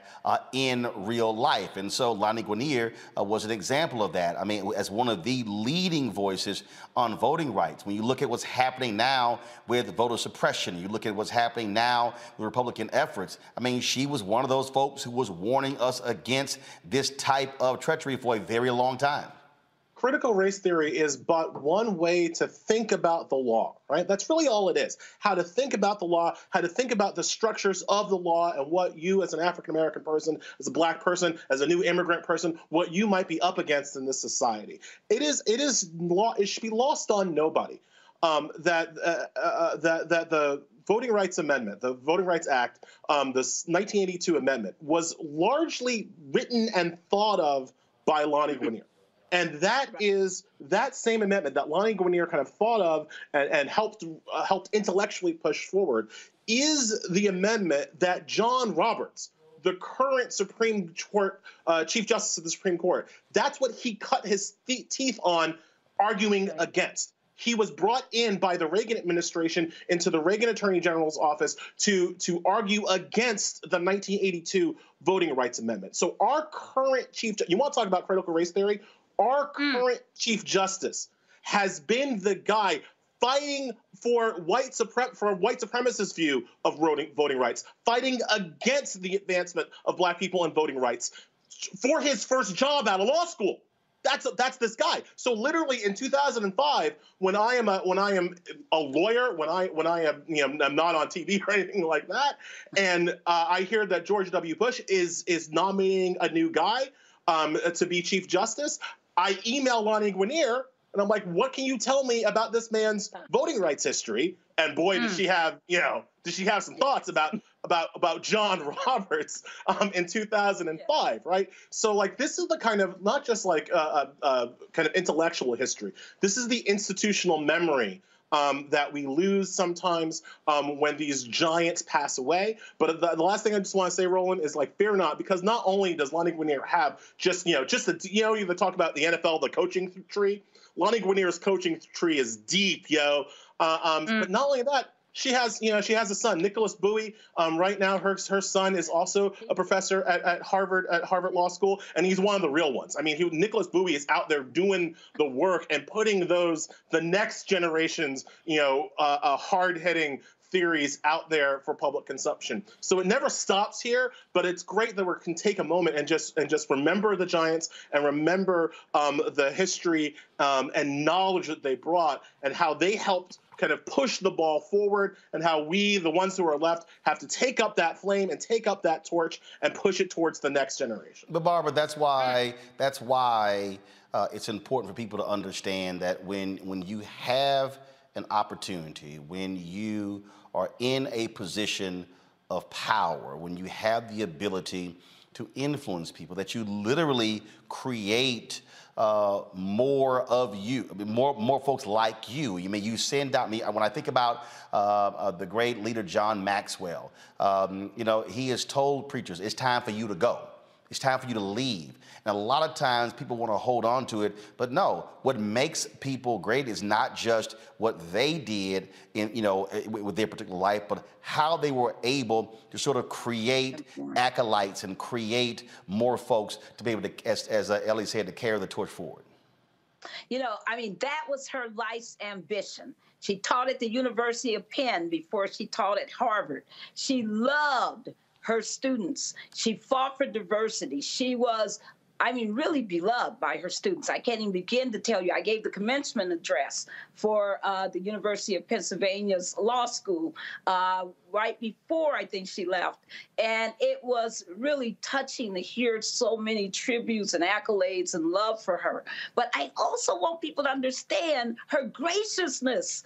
When we fought that battle to try to get her confirmed for that nomination as Assistant Attorney General for the Civil Rights Division for the U.S. Department of Justice. When we fought that battle, Elaine Jones, all of us were there talking with Lonnie, doing everything we could, the NBA, the National Bar Association, that is, and so many others were there. And it was, we fought with everything we had, because she deserved that job, and she would have, let's imagine what America would have been if she had been able to have done that leadership. And it was a cowardly act for Clinton to withdraw her nomination, and we were furious, and we were so upset. But guess what she did? Weeks later, Alan Poussaint called us, Dr. Alan Poussaint, and said, we want to have all of you who are involved in this fight gather with Lonnie at the Watergate. And that dinner that we had that night was so beautiful. It was painful, but it was beautiful because she was just, it was like she was trying, like we had all lost the nomination, not her. She was just so wonderful and beautiful in that moment. And people, I know you don't want to hear this, but that dinner was paid by Bill Cosby. He paid for that. And he paid. I don't know who doesn't want to hear it. If it's a fact, it's a fact. It's a fact. And she really, it just shows you how much she meant to so many people who understood what her leadership was and how she actually was so magnanimous in her thinking, in her loving, and in her fighting. She was amazing. We're going to miss her. Lori, final comments. I would be remiss if I did not say to one of our newest ancestors, thank you for creating pathways that were being well-worn before I even knew for certainty that I was going to law school. To one of our newest, most vibrant, powerful ancestors, we appreciate all that you have done, and we are so graciously in anticipation of the wisdom that we now have access to because you have joined the ancestors. And so we will, in your tradition and in the tradition of all of the great activists and scholars who were truly African-centered, regardless of political affiliation or geographic location, but those who truly had the heart of African people, we are grateful for you, and it will be our life's work to carry on your legacy and to create even more opportunities and pipelines for those coming behind. Lori, Ellie, and Barbara, we surely appreciate it. Thanks a lot. Thank you so much. Thanks for doing this, Roland. Thank you very much. Absolutely. I do want to give Julian and Omekongo an opportunity to share their thoughts about Lani Guinier. Julian, you first. You know, I knew the sister not as well as Barbara or the others, but admired her tremendously, loved and appreciate her courage. And as Barbara Arnwine has said, if you look at some of the things she's been saying about voting rights back in the 90s, there are things that we're still grappling with today. The whole issue of proportional voting, cumulative voting, these are things the right went after her about. They called her a quota queen, which was just a lie, but that was their way of besmirching her. And I still think that although many Black people, many of us actually do appreciate and admire Bill Clinton, that was one of his most cowardly acts as a president. Mm-hmm. He should have at least given her the opportunity to defend her record, to have a hearing, and he ought to be, even to this day, ashamed. It was both a personal and a political betrayal. He was at Omekongo, go ahead. No, absolutely. So for me, I can't speak anything better to the legal titan that she was. But one thing I would like to share is that I was a kid, growing up in Boston, while she was up there. And she was somebody who, for us, she was recognizable in the community. Like, she reached out to people, not just in the legal world, but just in the hood. Like, I was part of a poetry collective, called the Blackout Arts Collective, and she supported us. And when I did my first poetry book, From the Limbs of My Poetry, she wrote one of the endorsements for my book, and in terms of, and just talking about what the arts could do for people. So she was somebody who invested in young people, invested in next generations, not just in the legal world, but all throughout the community, where she saw people fighting for the betterment of our people, and by default, all people. Rest in power. Reverend Jeff Carr? Yes, indeed. Every Sunday at Infinity Fellowship, we have the distinct honor of pouring libations as part of how we open up. And pouring libations has been pretty fascinating, interesting lately. We've lost a lot of greats who have transitioned from the space of life to the space of life after life and have left their earth suits but have joined all creations. And this past Sunday, we got to pour out for Sister Lani Guinier. And in doing so, being able to have conversation with younger people, particularly millennials, who may not know who she was, who may not know what she fought through, who may not have known how big of a winner she truly was while she was walking around in the body. But I can say that all of the great tributes have been said today. It's important and incumbent upon all of us to focus and align on our life's purpose as well. Because with Sister Lani Guinier, she is definitely someone who walked in her life's purpose.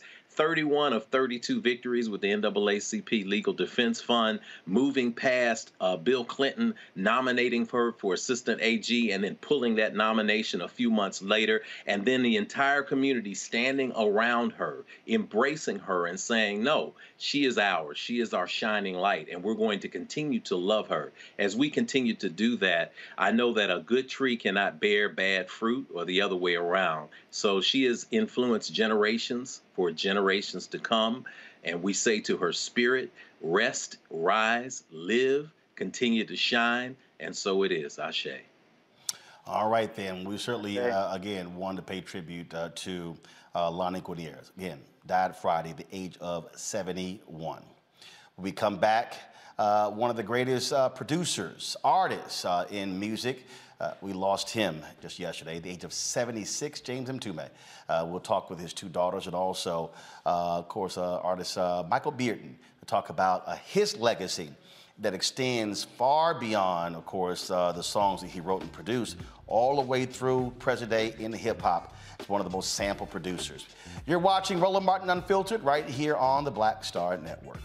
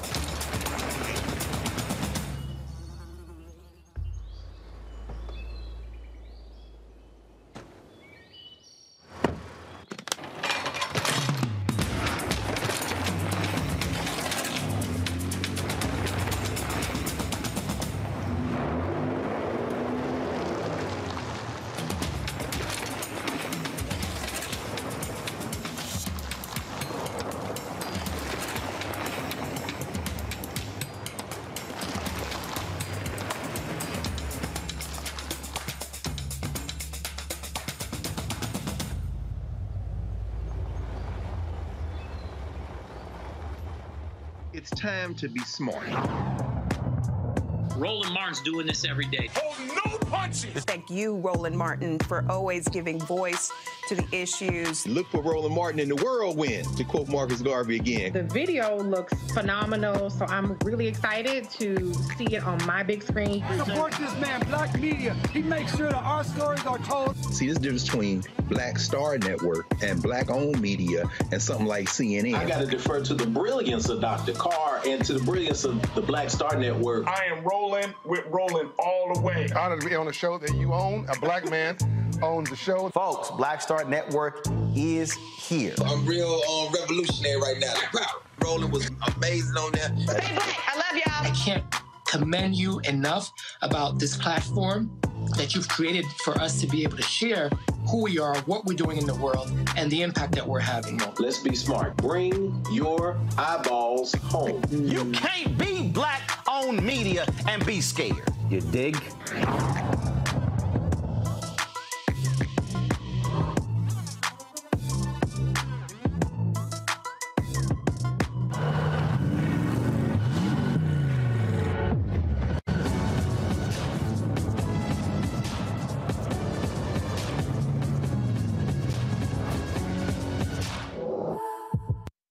What's up, y'all? I'm Will Packer. Hello, I'm Bishop T.D. Jakes. What up, Lana Well, and you are watching Roland Martin Unfiltered.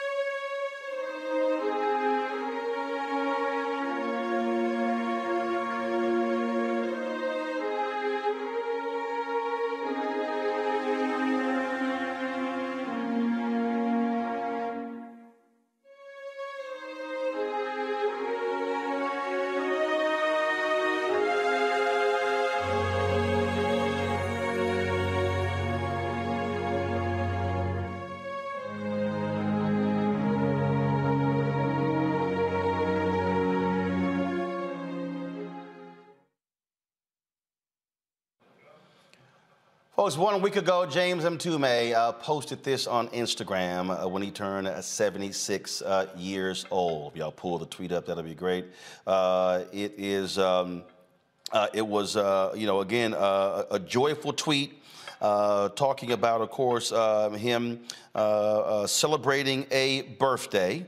And in that particular tweet, as you see there, he said, kicked it all the way to 75, feeling amazing and surrounded by family. And then there were multiple photos that he had posted. Then, of course, many of us were shocked yesterday when we got the news that James Mtume had passed away at the age of 76. He was born James Foreman in 1946, grew up in a musical environment with jazz musicians frequently his parents' house.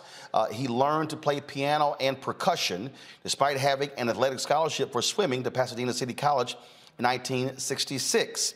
He also, of course, cut his teeth as a drummer for the great Miles Davis. Mtume rose to national prominence in 1983 with the #1 hit song, Juicy Fruit. The song was eventually reworked by the Notorious B.I.G. for his debut single, Juicy, 10 years later in 1994. Folks, in addition to being a performer, he also was a writer, a producer. And of course, so many different artists and entertainers, they sampled his music. If you look at the songs that he wrote hits for just a number of other artists, Roberta Flack, Donny Hathaway. I mean, we can go on and on and on talking about, again, the life and legacy of James Mtume. Joining us right now, he had 2 of his daughters who join us right now. And certainly glad to have them with us, Ife and Benin. Glad to have both of you. Again, our condolences to you and your family for such a tremendous loss. Thank you for having us. You got us with that photo montage. Yes. You're doing all right. Well, it was. It's an honor. It's an honor. It was. So I mean, obviously, when you look at that post from a week ago, he was excited to hit his 76th birthday and sharing with the world images of his family. Mm-hmm. Yes. Yeah. One. it's still a shock to all of us. We're still adjusting, and it's still very fresh for all of us here. But he had a wonderful birthday. We played some videos of some of his friends that sent over some messages of well wishes. We were laughing, we were crying, thinking about old memories, listening to some of his old music. It was a wonderful day. And, unfortunately, we were not expecting things to happen as quickly as they did. But my father always prepared us after him. And so, as a family, we're getting through. And obviously, many people have asked the question, had he been ill, or did this simply just occur quite quickly in the last week? I mean, he's had some health. Wanted to, rely on that as an excuse to not do the work. And, it was certainly a private family matter, but, what happened yesterday was sudden for us, for sure. But I'll tell you this much, he was a fighter to the very end. Absolutely.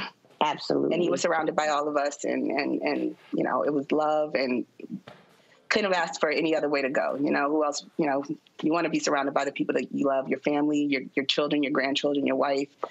It was a beautiful moment. Obviously sad, but a beautiful moment. Yes, and we're honored to have been his children. So, thank you. You have been seeing the tributes pour in from so many people. Just share and talk about just so many people who have been impacted by his music, folks in the industry, and of course, fans. I think for me, because he's just Baba to me, I know that he is the James Mtume. And through the stories people have been sharing about how my dad impacted their lives has been overwhelming. And the fact that we were able to share our father and that he was able to give so much and still be there for his kids every step of the way, no matter what. So he was always Baba first to us. A lot of people may not realize that in addition to the music, he hosted a radio show with Bob Slade there in New York. I actually was on that show several times. And so his voice was also important on community issues. Oh, yeah, very much so. I mean, people do know my father for his, creative work and for being a musician, but we were, I don't know how many people know that my parents were Black nationalists, and we grew up on a foundation of understanding what it means to be Black in this world and understanding exactly how the world will view us and being, having a front row seat to his activism. And he brought us along to rallies and we had to watch Farrakhan. Every time he came to town. Yeah, we had to watch those. That was a family thing we had to do. Yeah, Saturday mornings you had, Soul Train, and then we were going to watch something political and talk about it as a family. Absolutely. Him being on Open Line, I think it was a pleasure for him, and certainly wonderful for us to witness as well. So he was very proud of that part of his career, and so were we, obviously. He was a son of Philadelphia as well.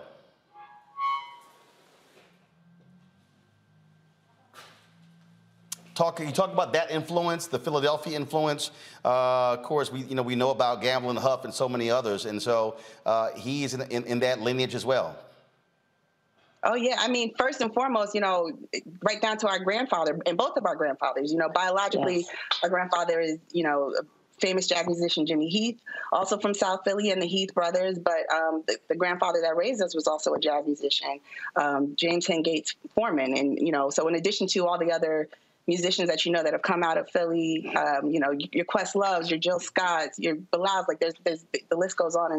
But that richness started, for us right at home. And when I say at home, I mean at my grandparents', dining room table when Dinah Washington or someone would show up for dinner. Absolutely. So it's very rich and very personal to us. Philly is our second home, and we didn't grow up there on a day-to-day, but that's our home. And so he is very much ingrained in us. Philly is very much ingrained in us, and so he was very, very proud of where he was from, and always wanted to Well, certainly keep us abreast of funeral services, memorial services, so we certainly can pass it on to our audience. And again, there's a lot of folk yesterday. My man D Nice did a tribute to James Mtume on his Club Quarantine, playing his music. So many people were listening to that and going, man, I didn't know he wrote that song. I didn't know he did that song. I didn't know he did that.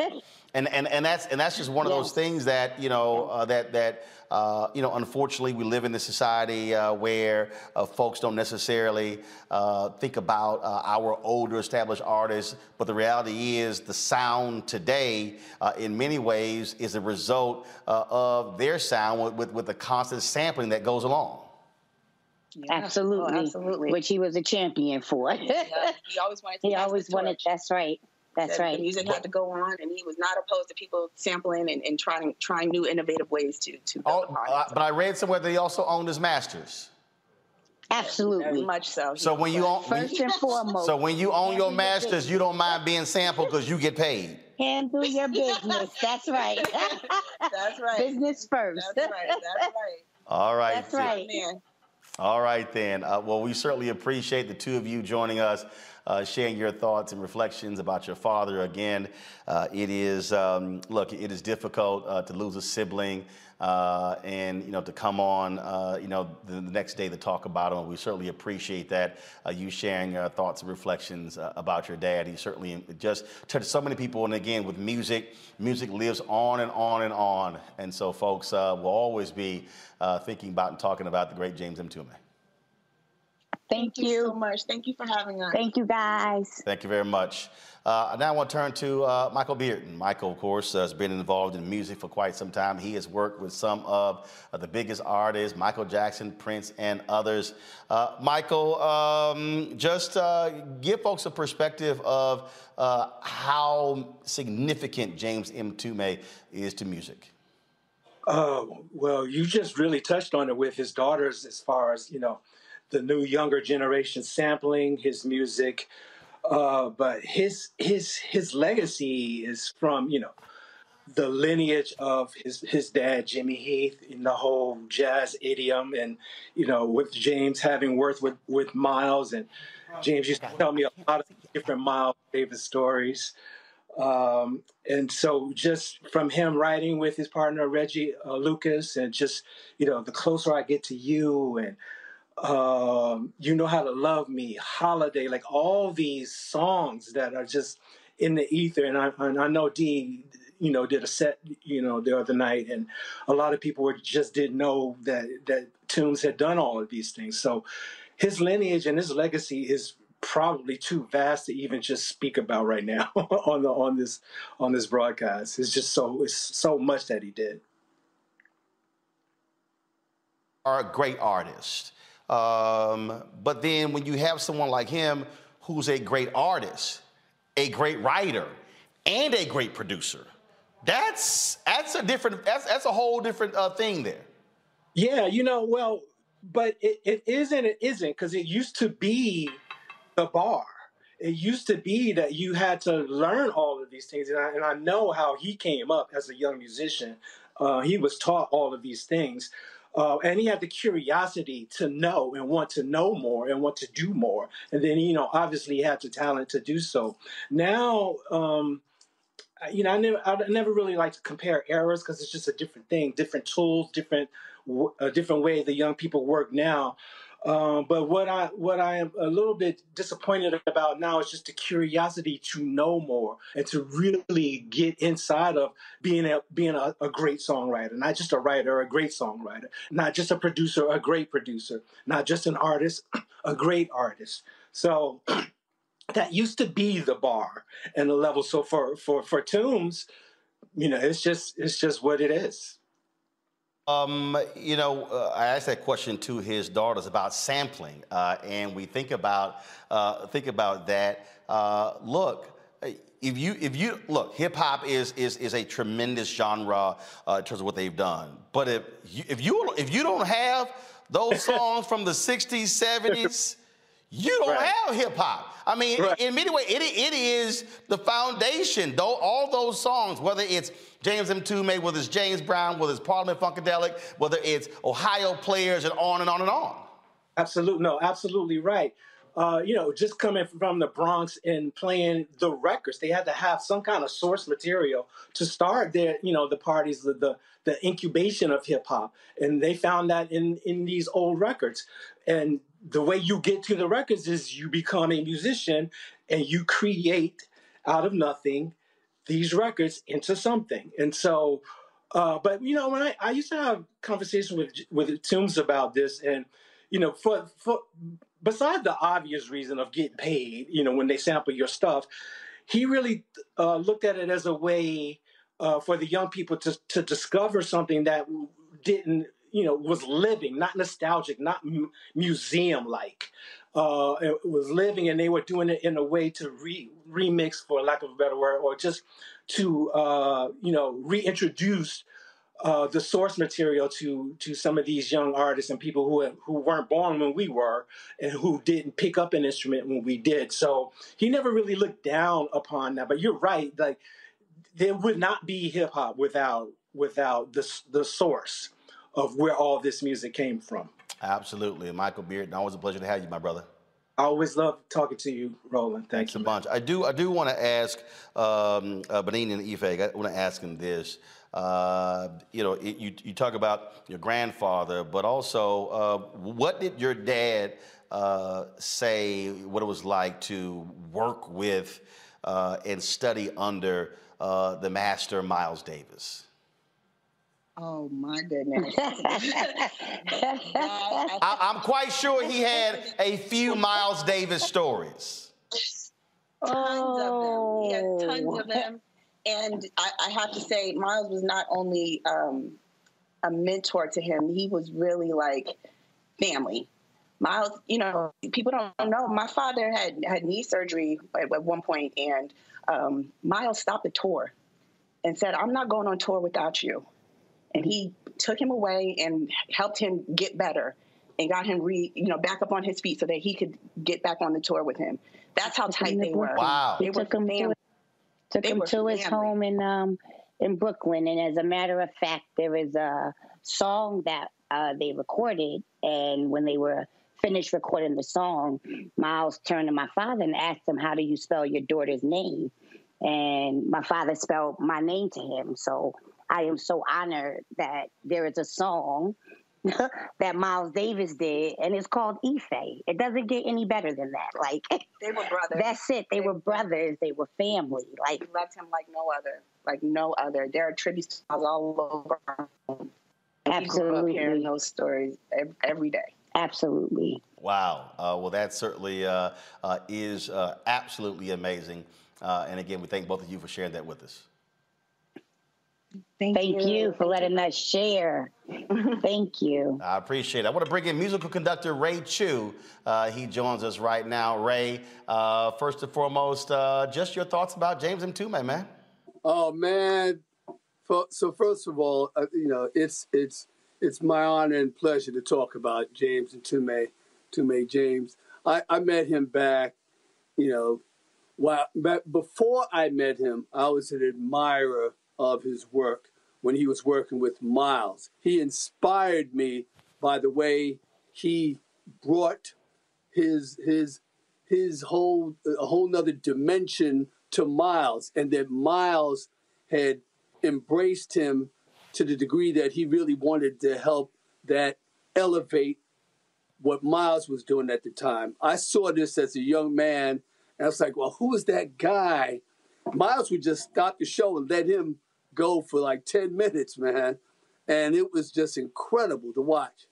And when I met him years later, just hearing his voice and he was an activist.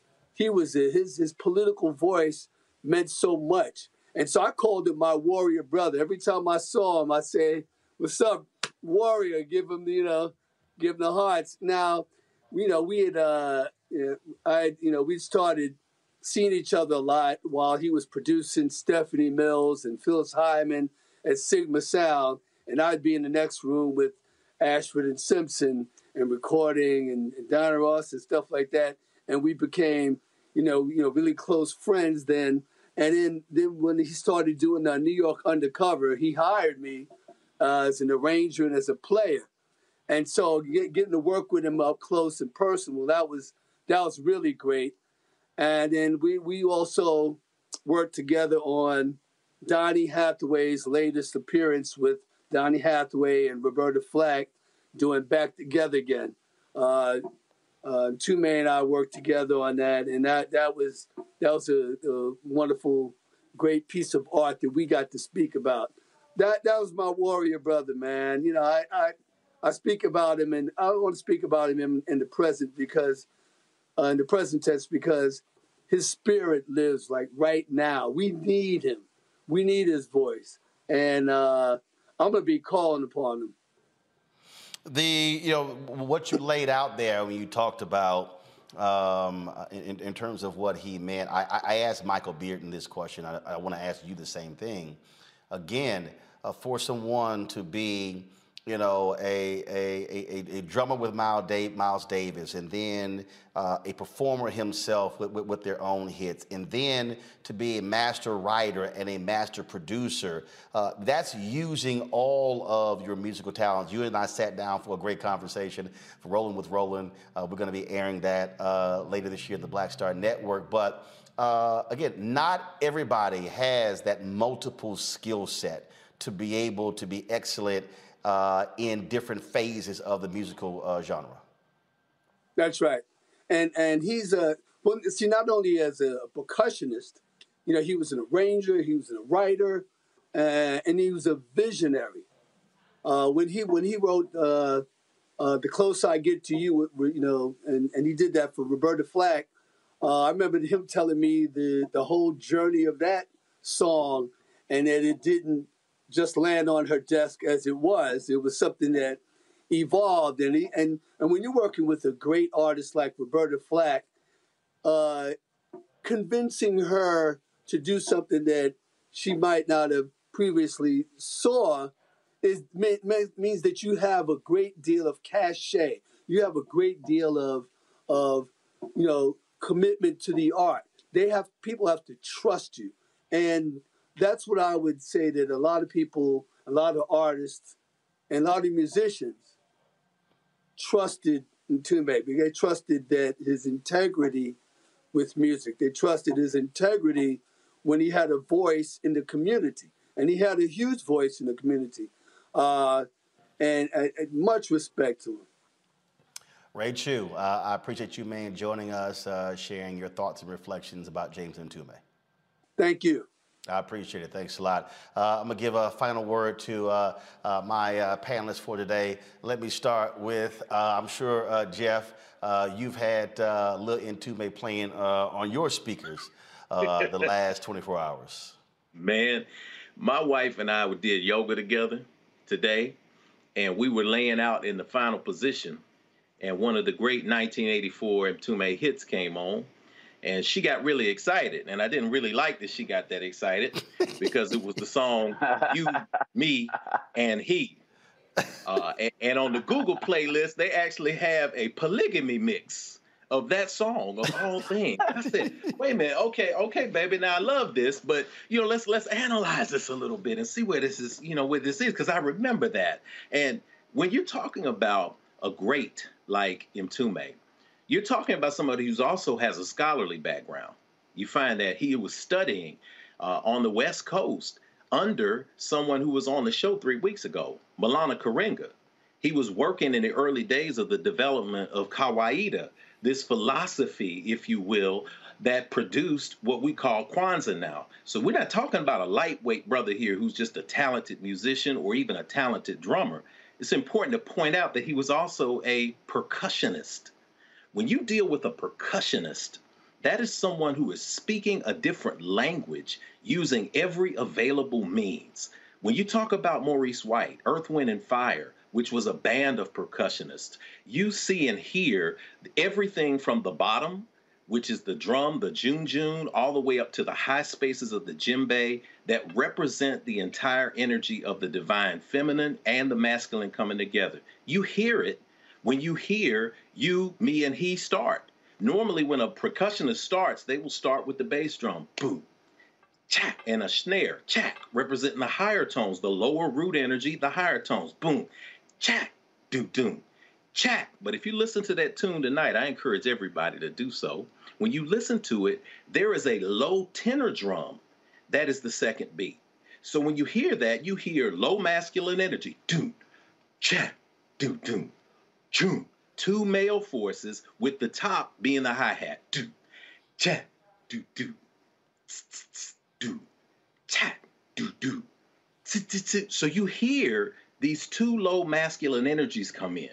And then the song begins, and it's a song about a woman who is dealing with two masculine energies in torn between. So you begin to see all of this, and you hear all of this in the tones that are there. You hear the difference between the Roberta Flack and Donny Hathaway energy in the 1977 version that he produced and he put out there with Reggie Lucas. You hear the energy in the light spaces with Roberta Flack with her voice coming in, and when it starts with the CP60 piano and that little bell, ding, ding, ding, ding, ding, really soft, really gentle. Donny Hathaway coming in and blending with Roberta Hathaway. Over and over again, I try to tell myself that we could never be more than friends. But a year later, Mtume releases another version of the song. He releases in 1978 a version with him and Tawatha Agee singing, and it's operatic. And you see the rumble at the beginning of the song, and you hear that do, and then everything starts to feel out. And then she comes in with an operatic version of it. Closer I get to you, more of the vibrato. And then he comes in, and it's a percussive sound. It's not smooth like Donny Hathaway. It's strong. Over and over again, I try to tell myself that we could never be more than friends. You hear that strong bottom strength.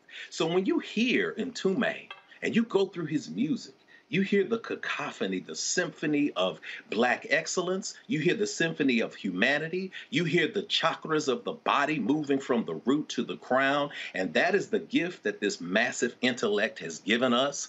And we can say that we are grateful for that gift. It lives on in generations, from Biggie Smalls' music to everything else that has been sampled. And in the most important way, he was able to balance something that many artists for generations have not been able to balance. And we give thanks for him, as Sister Benin and Sister Ife has said. In the end, he can also just be Baba. Ashe, my brother. Ashe. I don't know, Julian and Omakongo. I don't know if y'all want to follow that, but one of y'all go ahead. Well, we cannot follow Brother Carr. I'm not going to pretend to try to sing on the air or do anything like that. But what I want to say is that these Benin and Ife, we are grateful to you for sharing your dad and sharing your recollections with us. More importantly, I think that when I saw the pictures of you two young ladies as baby girls, the smile that came to my face was about the bond between fathers and daughters. And y'all clearly had that bond. And it's really important because in our community, all too often, we don't talk about the relationship between fathers and daughters. And we don't talk about that. We leave something out. Single moms are single moms because they are. My mom raised 5 kids by herself, and I bless her for that. And my dad wasn't in the picture. So I have a little bit of envy for y'all, but I also think from a policy perspective, what we really have to talk about is lifting Black dads up more. A few weeks ago, Roland, we had the King Richard film, and we talked about Richard Williams and the relationships he had with his daughters. And I'm looking at Brother Mtume and thinking about the relationship that he had. They would not have been able to speak so lovingly had there not been such a tremendous and amazing bond. And so he lives on through the sampling, but he also lives on through them. Sisters, I'm grateful to you. Thank you for sharing your dad. Omakongo. Thank you. I want to continue in that light to you, sisters Benin and Ife, as somebody who's raising two daughters now who are teenagers, 15 and 13, and a 7-year-old son. If I can have them when my time is up, say like 10% of what you said, about your dad, I will know that I have lived a life well lived, because it's all about them and helping them be their best selves. So I appreciate everything you've had to say. As a musician myself, part of the hip hop generation, I definitely would be, freestyling a Juicy. I'll be playing it tomorrow morning in our yoga studios. I teach Pilates classes, so I'm gonna play that tomorrow. But nice. I think what was just was definitely, what was beautiful about it is how his work is timeless and connects to future generations. It has to be beautiful to know that your dad's work is going to live on forever. My children ask questions about his music, and it's living on. And so for everything that you all have shared with the world, everything that he has shared with the world, we throw these terms around too lightly, genius and icon. And there's no better example of this than what he has done. And so I hope he has to rest in peace and power, because look at YouTube and everything he's given to this world, but definitely through the family. And so I just want to echo Dr. Malveaux and saying thank you for sharing him with the world. And I know in this family, my 15-year-old, my 13-year-old, my 7-year-old, they're going to know the legacy. So it's just going to continue to live on. And I'm just happy that we've been able to be a part of his experience in just a small way. Thank you so much for letting us be a part of this.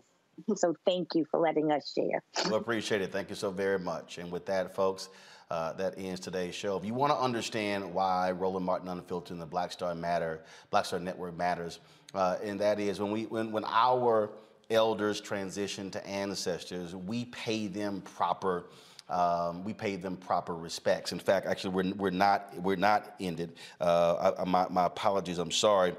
We did lose a couple of more of our elders. One of the founding members of Parliament Funkadelic and the Rock and Roll Hall of Famer has passed away. Calvin Simon, the West Virginia native, was a barber before joining the group he created with fellow barbers George Clinton and Grady Thomas and customers Ray Davis and Fuzzy Haskins. Simon eventually parted ways with the group due to financial disputes. In 2004, Simon recorded gospel music under his label Simon Says, releasing the album Share the News after he was diagnosed and treated for thyroid cancer. He released 2 more gospel projects, 2016's It's Not Too Late and 2018's I Believe. Calvin Simon passed away at the age of 79. Also, folks, film producer Carl Craig has passed away. Over the weekend, I saw a number of photos and posts about this brother, and I was not familiar with him. D'Angela Proctor, I work with the TV One, reached out to me and said that she worked with him on her first movie, and he also gave Chris Spencer recently his first directing opportunity. Carl Craig, he was a writer, producer, an actor. He produced The Bobby Brown Story, American Soul, and Real Husbands of Hollywood on BET.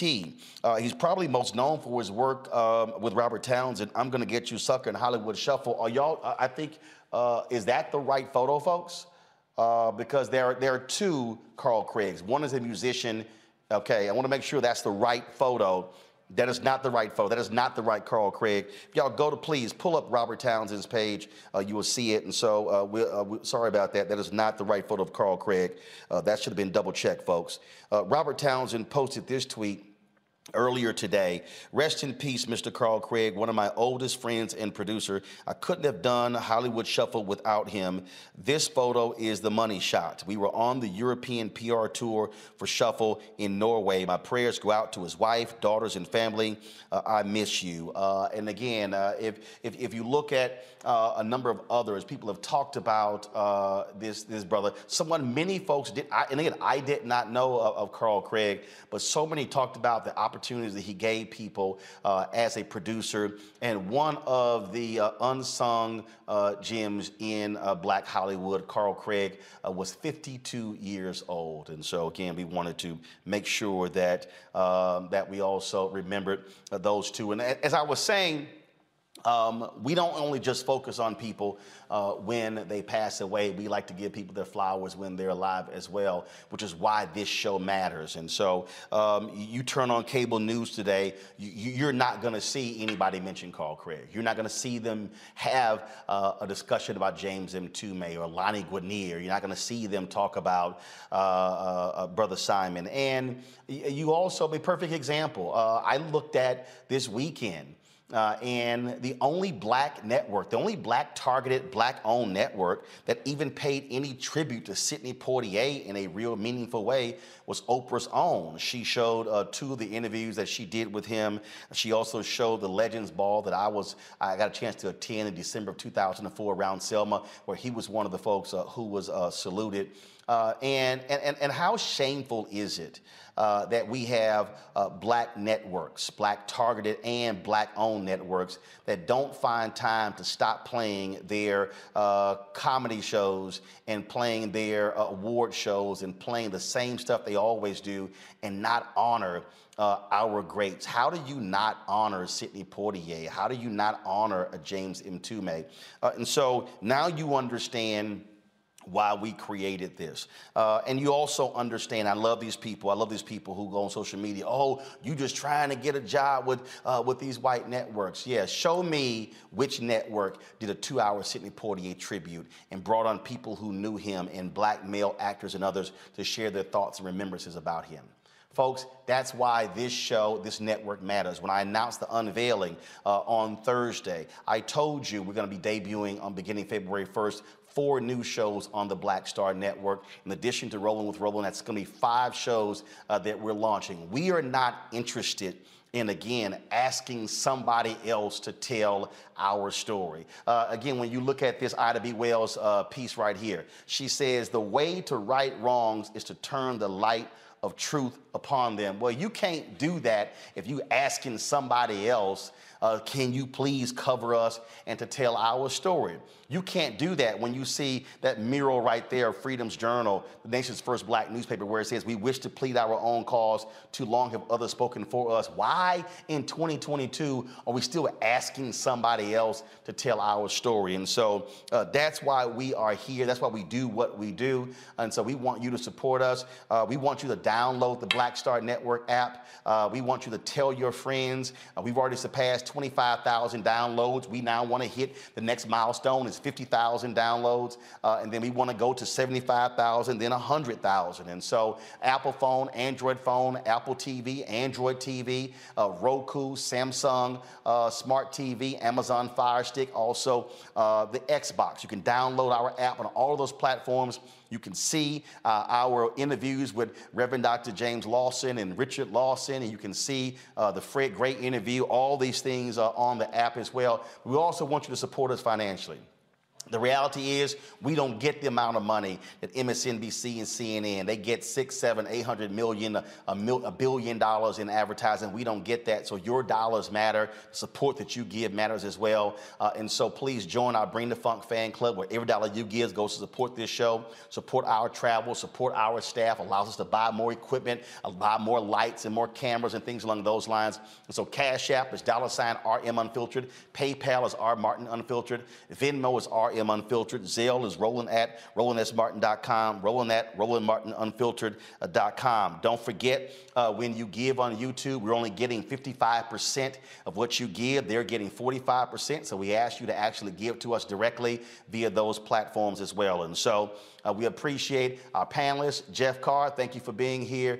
Julian Malveaux, Makongo, thank you so very much for sharing your thoughts and remembrances. I want to thank all of our guests today as well. We will have live coverage tomorrow of President Biden, Vice President Kamala Harris's speeches in Atlanta. We'll have full analysis of what they had to say right here on Roland Martin Unfiltered. So you want to stay tuned. Turn your live notifications on Facebook, on YouTube, and on the Black Star Network. So when we go live, it pops up on your phone. You can actually see the new content that we have as well. If you missed our Sidney Poitier tribute, you can go to the Black Star Network app, go to our YouTube channel. You can see that 2-hour program. We're going to be live streaming also. We'll be separating the Lonnie Guinier tribute and the James M. Tume tribute as well, and then pushing that out to our platforms as well.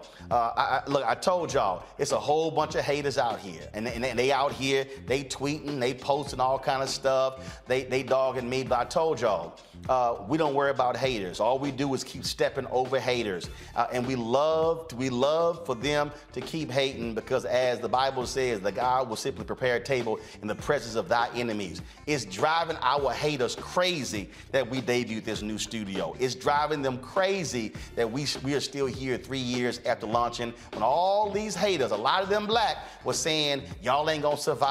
You're not going to be able to get anybody to watch. You going broke. We still here. We still here. And so we're going to continue to be here. We got some great stuff lined up, and we can't wait to unveil more stuff for you to be able to see. And so again, folks, we appreciate all that y'all do. Thanks a lot. And I'll see you tomorrow right here on Roland Martin Unfiltered and the Black Star Network. Y'all like the outfit from Ghana? And also the Nagast shoes. I got the Nagast tennis shoes over here, the red, black, and green. All right, y'all. I'll see y'all tomorrow. Ho!